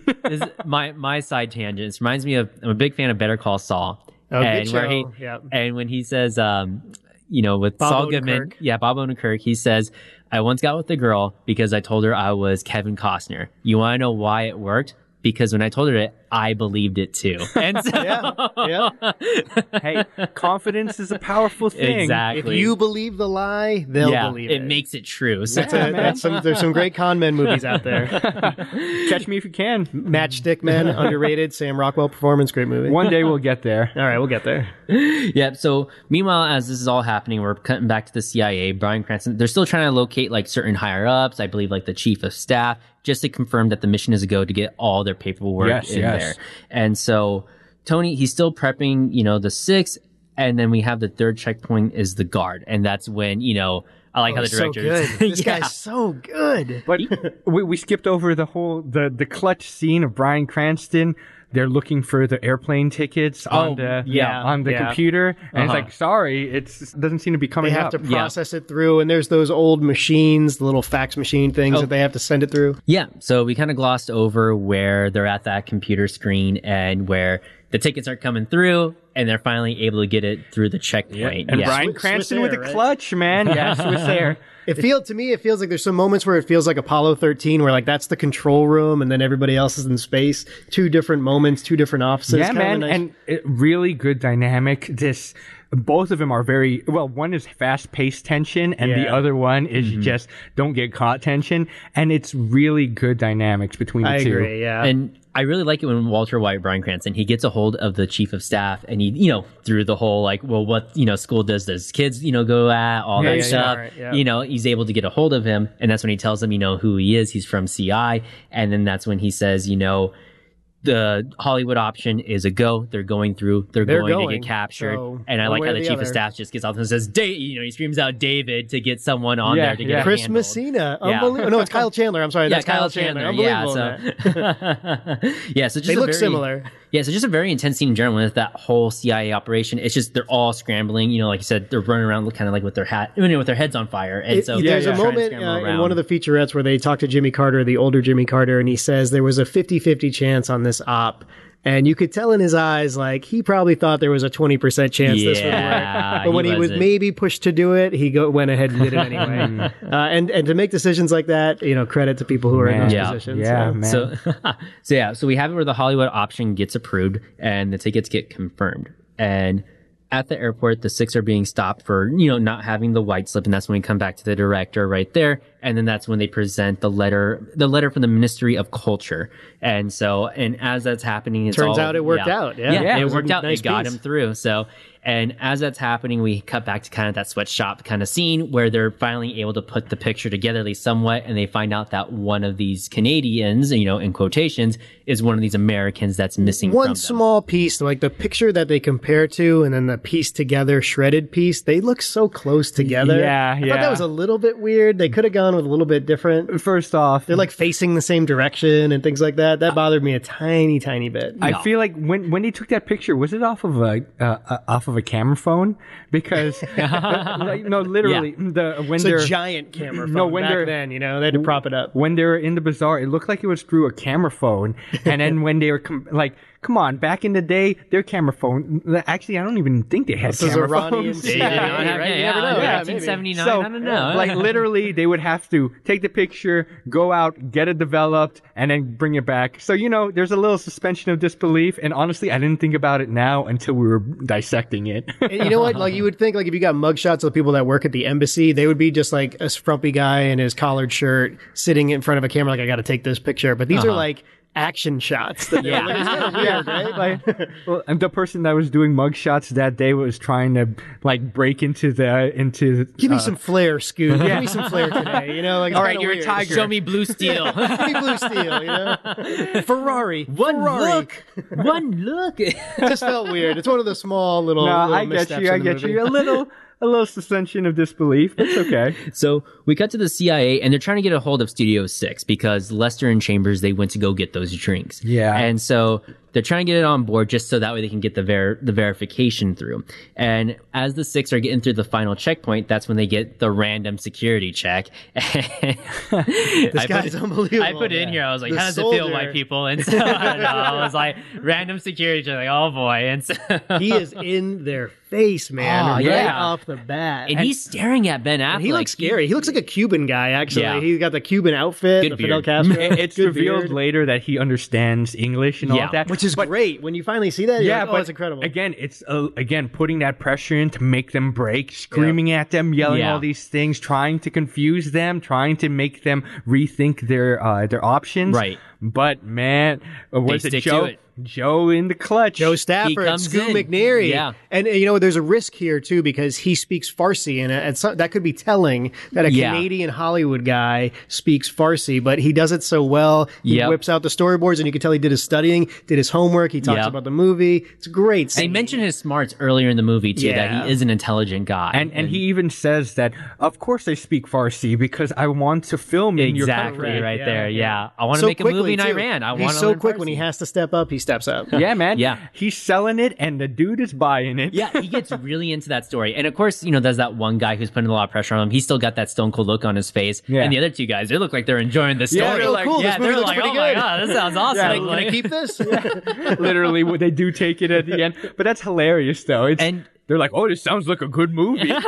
You know what? I would watch Argo. I'd probably watch that movie. It doesn't How look does that it bad. end? Like- That's right now in 2019, that's an 8-part Netflix series, Argo. That'd be unbelievable. Again, and he's also trying to trick him. He pulls out the Vanity Fair copy. He shows Yes. them the He poster. pulls it from the shelf or something right behind him. And he's like pointing at the girl in the poster, and he's pointing at the other girl. And he's like trying to say, "Is this you? Is this you?" And then she sticks to her gun and says, "No, I'm just the a writer." Yeah. Yeah. And, I like how when he's telling the story, when John is telling the story of Argo, it very much resembles of what's happening in Iran. So, Correct. Yeah, yeah, there's some parallels exactly. there. Rising He up, does it on farmers learn how to purpose. fight. Yeah, we're so- trying to uprise. You guys are having a revolution. These people are rising up. It's kind of nice. I just like to look at the two other guys. They're like, they're buying this movie. They're like, I want to see this. I'm going to see this movie when it Nice comes out.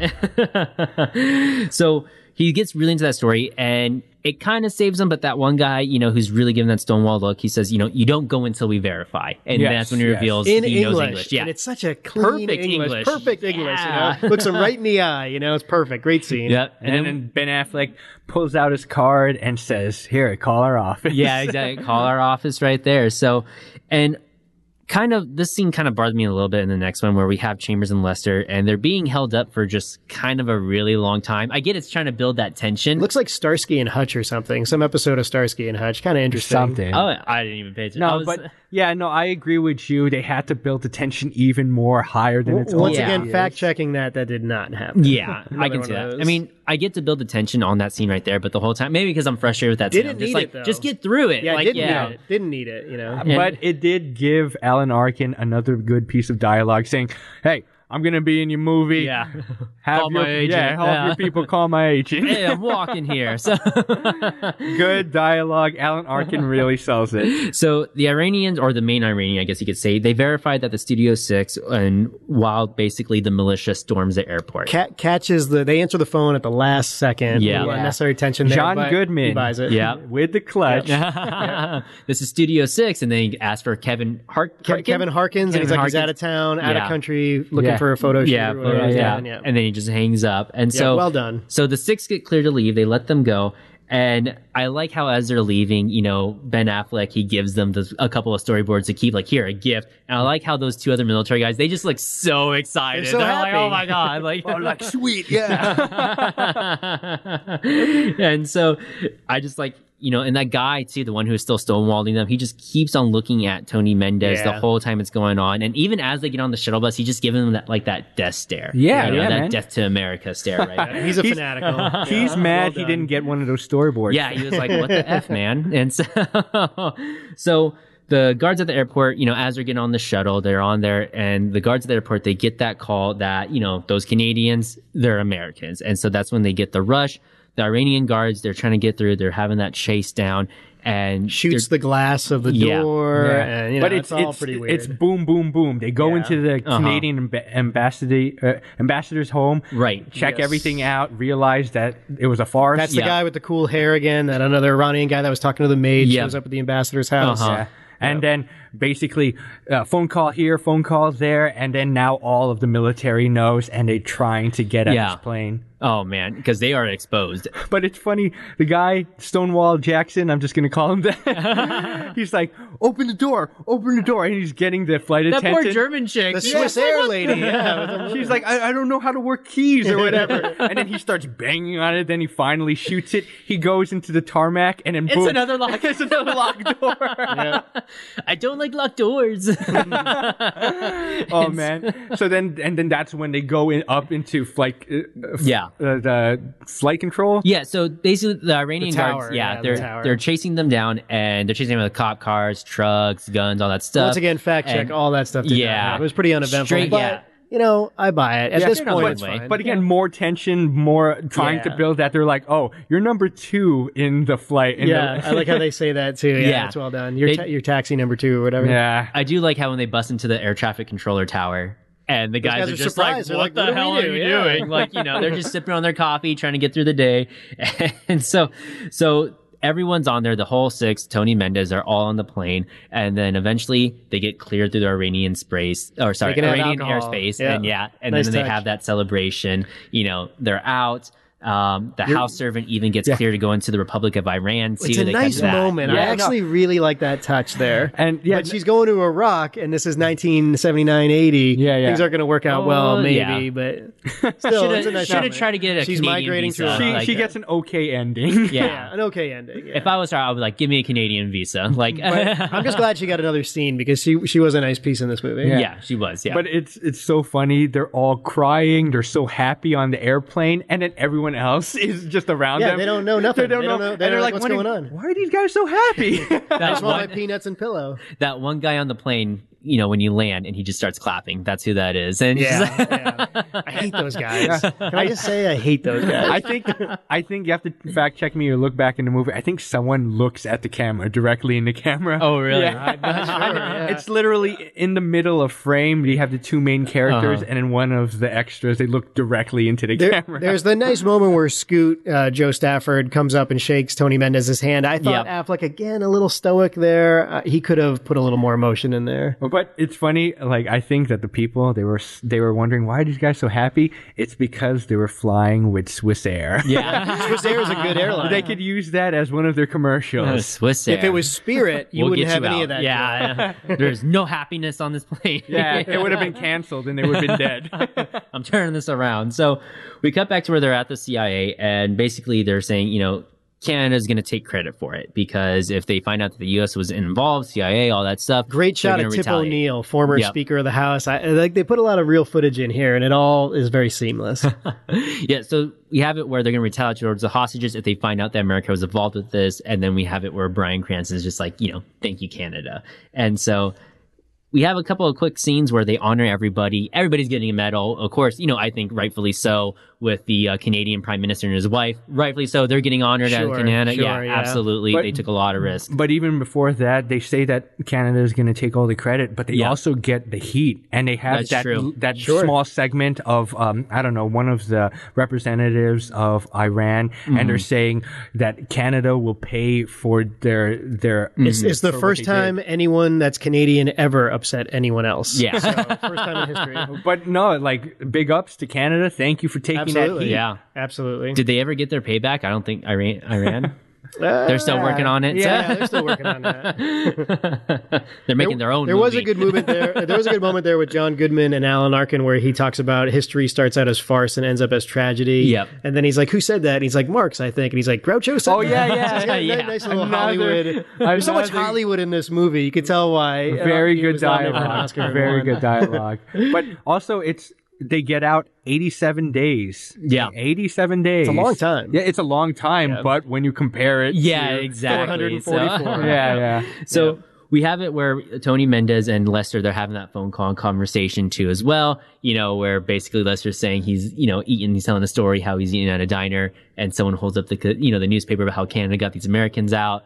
And how she's like, why can't we ever do something like that? And Lester's like, you know what I said? Argo, fuck yourself. Fuck yourself. Yeah. And real quick, and it works perfectly. there's a short scene where John Goodman is packing up, and then another movie producer or actor comes by and says, "Hey, what happened to your film?" Yeah. And John Goodman says, "Pictures in turnaround." Yep. What does that mean? Turnaround. I don't know. I didn't fact check that. Yeah, I'm not certain. I'm sure it's Hollywood lingo. Yeah, I don't know the lingo. Got bought out by somebody else. Yeah. It's where Daredevil is right now. Yeah. All right. In limbo. So we cut to it where Tony, he's back with Bryan Cranston. They meet each other again, and he's going to get a super secret CIA medal. Yeah, that no one's going to know about, and he has to give back.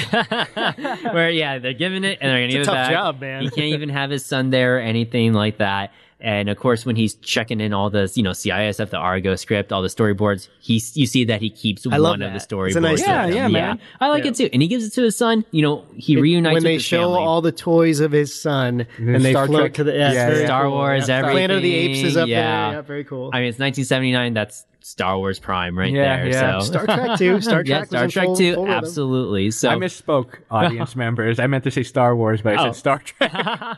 They were both up there, were they? No, I think it's just Star Wars. Yeah, Star Wars, I think it was Star Wars and Planet of the Apes. So Tony is able to reunite with his family. It looks like he gets back together with his wife. I don't know if that's happens Taylor in real life. Schilling from Orange is the New Black. She doesn't even Who say is she anything. in Orange is the New Black? She's the main character. Oh, she's the main one. Yeah, she's the I main didn't one. even. I don't She know. doesn't even say anything, but I don't she's know. looking out the window. It's a weird moment. Yeah. So it's the drama. Yeah. They needed that drama. good moment though when It he is a comes good back. moment. It is Yeah, it's a good moment. It He comes didn't back feel to his own home. disingenuous at all. Yeah. It definitely felt right in that scene. So then we end it where he's with the son in his son's room, and then we get the title cards, and then we find out that the hostages at the embassy, they were there for 444 days. And there's is a lot more Jimmy Carter Yeah. there, which is kind of nice. So. Yeah, so we get those title cards, and that's really how the movie ends. They reveal that it was secret until it got revealed, I believe, in 97. They with show the Clinton. cast versus the real people. It's in some movies that's cheap, and this one it's kind of nice. Oh I yeah, kinda no. like it. It definitely kind of showed the credibility of the movie, but also I thought it was a very nice touch. Hey, also in the credits, I don't know if you caught this, but it says Ben Affleck and George Clooney. I saw were that too, yeah. producers. George Clooney and Grant Heslov are the producers, and if you go back and watch the 85th Oscar ceremony for Best Picture, they are up on stage with Ben Affleck, and Grant Heslov is the guy who introduces Ben Affleck for the speech there. They've done a lot of other movies together: Good Night, Good Luck, Men Who Stare at Goats. That's a team that has worked together before. I didn't know, yeah. and when I saw it, I thought, oh, okay, interesting. In some of the special features, George Clooney's there interviewed talking about the movie, how well the script was, and how much he wanted to do it. He had be a part of to it. take a break from his Nescafe Absolutely. espresso commercials. I want one of those machines, the Virtuoso machine from Nespresso. These things look incredible. Yeah, man. So that's the movie Argo right there. We finished off with that. Now let's go into ratings. If you guys could give this movie a rating, what rating would you want to give it? And it could be any rating at all. Wait, did you want to say anything about the 444 days though? Like, I mean, it sucks. It's a long time. And again, you can go ahead and read on your own why it took so long and what was going on because of that. yeah, I don't know. Like, I'm just gonna put it out there. It does suck. Yeah, Tyler. And my sympathy. I mean, they just get a title card. I mean, it definitely sucks. It absolutely does. I just feel like the title card, I mean, it's just not as moving as, of course, with the lineup scene. I was thinking it's just if they had like a scene like them being liberated, that would have been nice or something. Or like some sort of homage to that. But 444 days without a single word. They did have a few words about it, but having a little bit of a nicer ending would have been better. I think they could have kept the pictures going. Once they introduced the Six and Tony Mendez and the rest of the players with the real pictures and the actors, what you should have done is kept it going with the rest of the hostages being released, getting back with their families. Right. That would have been Something nice. like That would have been nice. Yeah. But it's not a fault, really. Again, It's a not 2-hour about movie. them. You're already kind of breaching over it. I do wish they would have got a little bit more credit than just title cards, especially because of that emotional scene from maybe earlier. you guys know this. When I first saw the movie theater, I feel like when they were playing the title cards at the end, I thought Aerosmith's Dream On was there. But when I went back to do research, it's in the trailers. They play Aerosmith's Dream On, but it's not in the credits of the movie. Was it ever in there? And I'm just watching I don't remember hearing it. Yeah, no, maybe not. hearing it. Okay. I don't remember ever. But I like that song in this movie. It fits real well. I think my biggest problem with the ending is that everything is being tied up, everything is being presented with this nice little bow, and everything is wrapping up really nicely. And then you're left with this, and also it took 444 days for these hostages to get out. So it's a weird flaw of the movie that they don't. You're feeling good. You're like, oh man, it's great. They made it out. Awesome. It's great. And then all of a sudden you brought down a little bit. 444 days. That's a long time. Look, if you wanted to pick on this movie, the idea that they made it and they told this story instead of the story about the 444 days is because Hollywood's involved with this story, and Hollywood loves Hollywood. Yeah, do we criticize it for that, or because there are other movies like Syriana, Munich, Zero Dark 30 came out the same year. There's more serious tones, maybe more impactful in the sacrifices people make on these things. No, it just, I'm not so sure this one covered that so well. It just doesn't make you feel good at the end of a movie, you know? Like, the girl goes to Syria. I did feel great coming out of this liberated. movie, by the way, these people, they suffered for more than a year. And I think that's the main point that I'm trying to convey. Yeah, I could see that, and I definitely wish they would have gotten a little bit more screen time. But, I mean, moving on, anything else you guys want to add on to it before we go into ratings? Not really. I mean, again, it would only cost $44.5 million to make. And I would say Ben Affleck as a director makes cheaper movies. Up until Live by Night, which he got greenlit after the Dawn of Justice deal with Warner Brothers, he had been making really economical movies that were making a lot of money. Argo makes $136 domestically, $96 overseas. For a movie like this, right. That's amazing, you know? So credit to him for that. And I don't know if you said it last episode or if we did it off recording, but you said that Ben Affleck does a better job directing than he does acting. And I agree with that. I strongly believe that. I can see that. I really believe that. He's got some good acting performances, but I would argue he's a better director and a better writer. He also co-wrote Good Will Hunting. Let's not forget that. So he's a pretty good writer too. I mean, when you're doing both directing, writing, and acting, you know, something's going to fall through the cracks. You know, you just can't do it all right there. So ratings, what would you guys give this movie as far as ratings go? Shoot, if you wanted to give it a rating. Me personally, with its faults, very little faults, and I don't only pick up on them now after we've dissected each of the scenes. I would give it probably an 8 out of 10. Yeah. That's a really high score. Yeah. Back in, I'm a tough grader. Back in 2012 on the blog, tsames.blogspot.com, I had Silver Linings Playbook at 7.5, Life of Pi at 7, Argo at 7, and The Impossible, which is a Naomi Watts movie. Great movie about the tsunami that occurred. All those movies at 7. I actually think, in retrospect, looking back at this 7 years down the road, Argo might be the most rewatchable of those top 3, so maybe I should revisit that. Maybe I bump it to a 7.5. It is incredibly well made, and there are so many little parts I forgot about that are so much fun and so easy to watch that I think it's worth revisiting and maybe saying is better than Life of Pi, better than Silver Linings Playbook. I actually feel really bad now that Ben Affleck didn't even get nominated for Best Director here. Right. Kind of a ripoff considering it won Best Picture. He won the Golden Globe for Best Direction. How they couldn't nominate him for that is pretty crazy. I'm 0.5 points away from Nick's I'm going to go rating. 7.5. Producer Ryan convinced me to bump it up. Mine is a high. Yeah. Well, you know. I mean, with me, I would definitely put around that 8 range right there. So 8 Batflex out of 10 Batflex, I guess you could say. And so Batarangs. So, yeah, there you go. And let me just talk about Chris Terrio for a second, because he won the Oscar at 35 years old for Best Adapted Screenplay for this movie. He goes on to write such small indie films as Justice League, Dawn of Justice. He's writing the current Star Wars Episode 9. Wow. How do you go from Argo, one of his first big hits, to that stuff on a sharp turn like that? Wow. And none of those are great. I mean, let's see what Episode 9 turns out to be, but I don't know, man. That's a weird career for that guy. Well, because this is genius. This is one of the best screenplays maybe ever. Maybe he's just trying to expand his genres. You know what I mean? Is that what he's doing? Star Wars, Batman? I don't know if that's what he's doing. When it comes to these writers and these directors, sometimes they just do better on smaller budget movies. And when it comes to the bigger budget stuff, sometimes they just can't do it. And it's shown a lot. I mean, John Carpenter, Degree for one, of to get offside tangent, he does amazing with small budget. You know what it may be is that when you talk about Dawn of Justice, Justice League, these sorts of things are noted to death, and there's so much expectation, bigger, budget, fan service. Argo didn't really have any of that. Yeah. So they actually got to do probably more of what they wanted. Yeah. And maybe that's the more disconnect. legroom to exactly low do what expectations, they want, build something great. 7 Oscar nominations for Argo, and I'm going to say this one more time. We haven't got to MVP of this movie yet, but Alan Arkin was nominated for Best Supporting Actor, but did not win, which is outrageous. Who won that year? Christoph Waltz for Django, who was great. Okay, he went back to back, Inglourious Bastards and Django. The Inglourious Bastards performance, okay, I'm not going to argue with that one, but the Django one, I could still see how.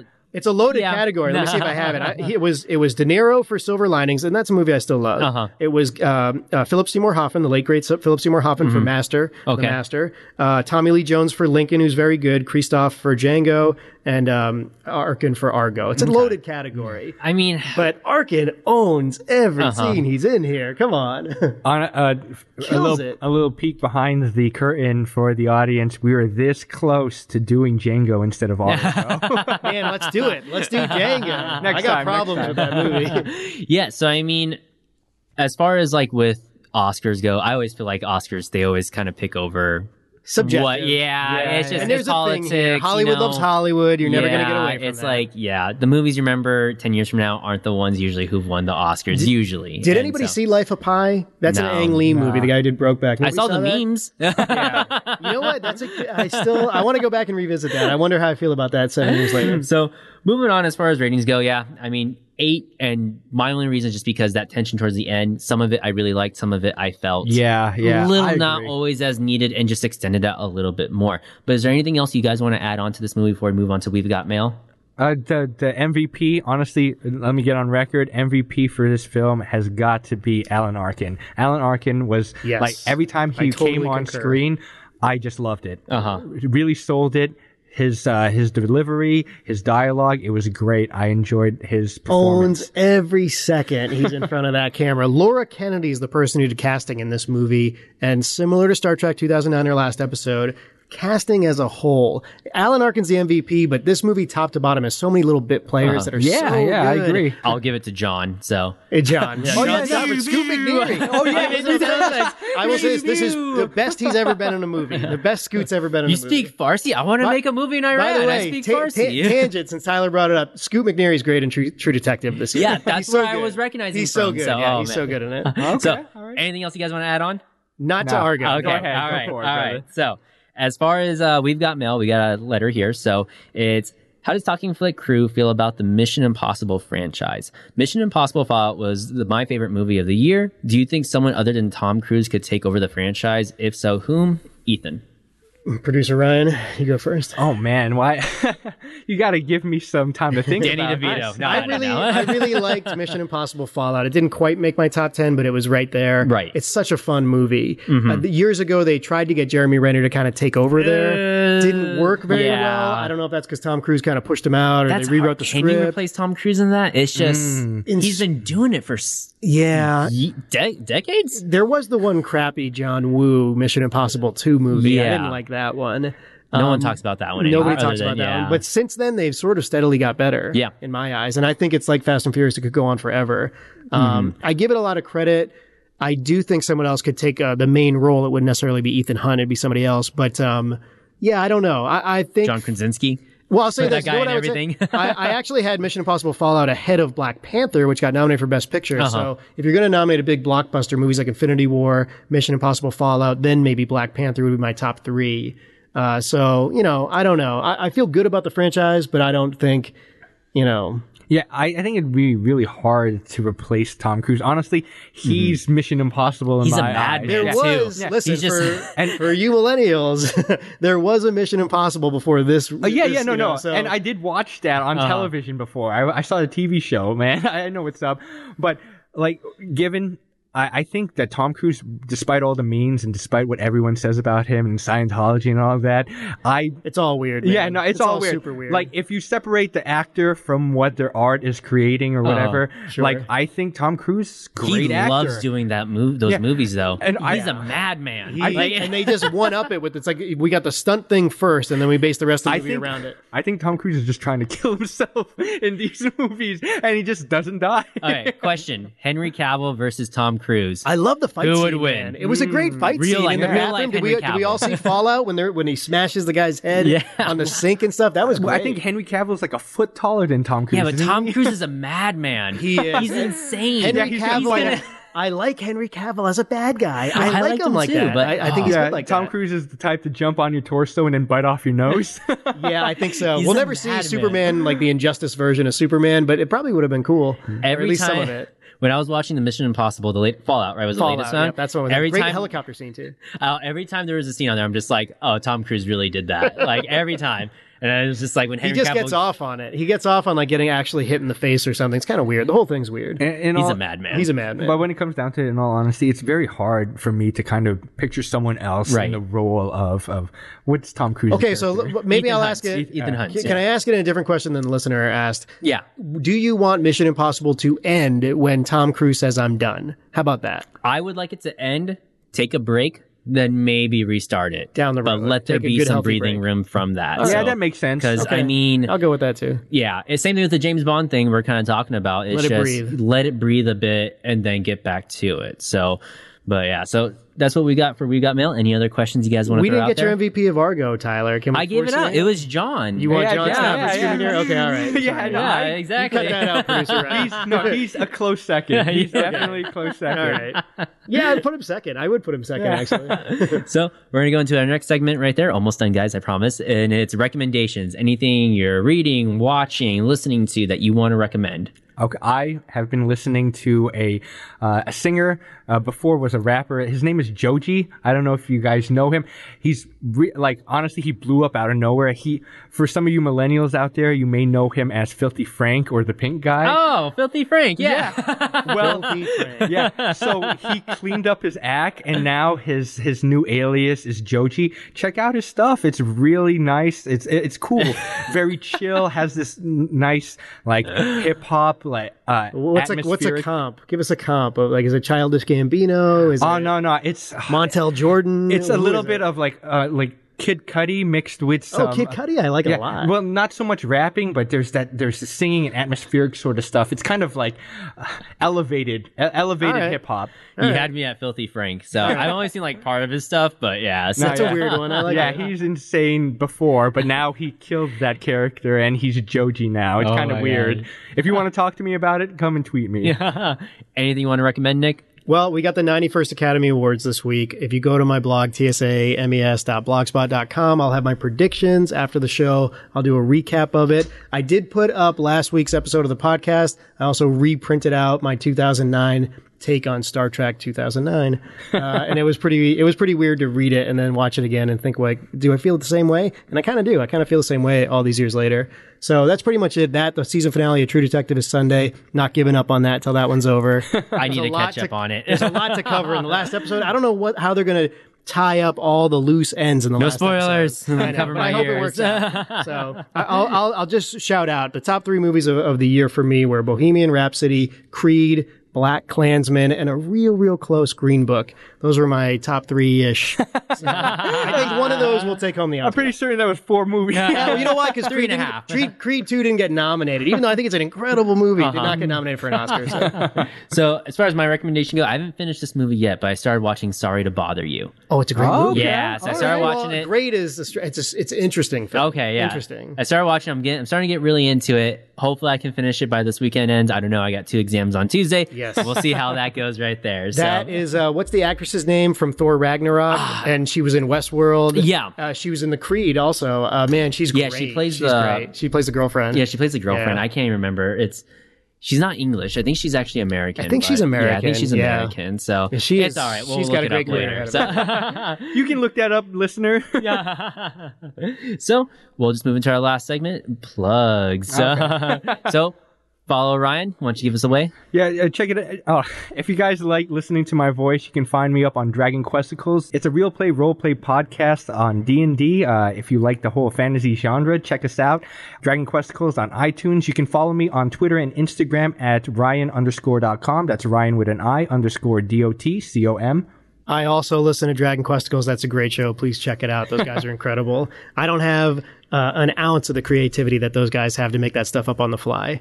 As always, the blog, tsames.blogspot.com, Oscar preview, Oscar recap, and then, of course, Talking Flick. This is an incredible movie podcast. I'm happy to be here. I hope they invite me back. We'll see. We'll see if your contract. We'll see how next week goes. So, or go fuck yourself, Ryan. We'll have a little surprise for next week. I'm going to run it by the guys, but hopefully next week will be a nice little surprise. So, Talking Flick, you can reach us at flick_talking for Twitter. You can tweet at us, questions, recommendations, whatever you want. Gmail, talkingflick@gmail.com. Hey, if you really like the show, you can support us, chuck in a buck, become a Patreon. There should be a link on whatever app you're listening to us on. One way to really help out the show, tell your friends, tell your family, steal their phone, download episodes on their phone, just get the word out. Rate and review us. Yeah, there you go. Rate and review us. Tell us what we're doing right. Tell us what we're doing wrong. Yep. Rate and review us on any app that you're listening to right there. So I think that's pretty much it, unless there's anything else you guys want to add. No. Kurt Russell as Han Solo. No. All right, guys. Well, stay safe out there. We'll see you guys next week, or talk to you guys next week. Take care.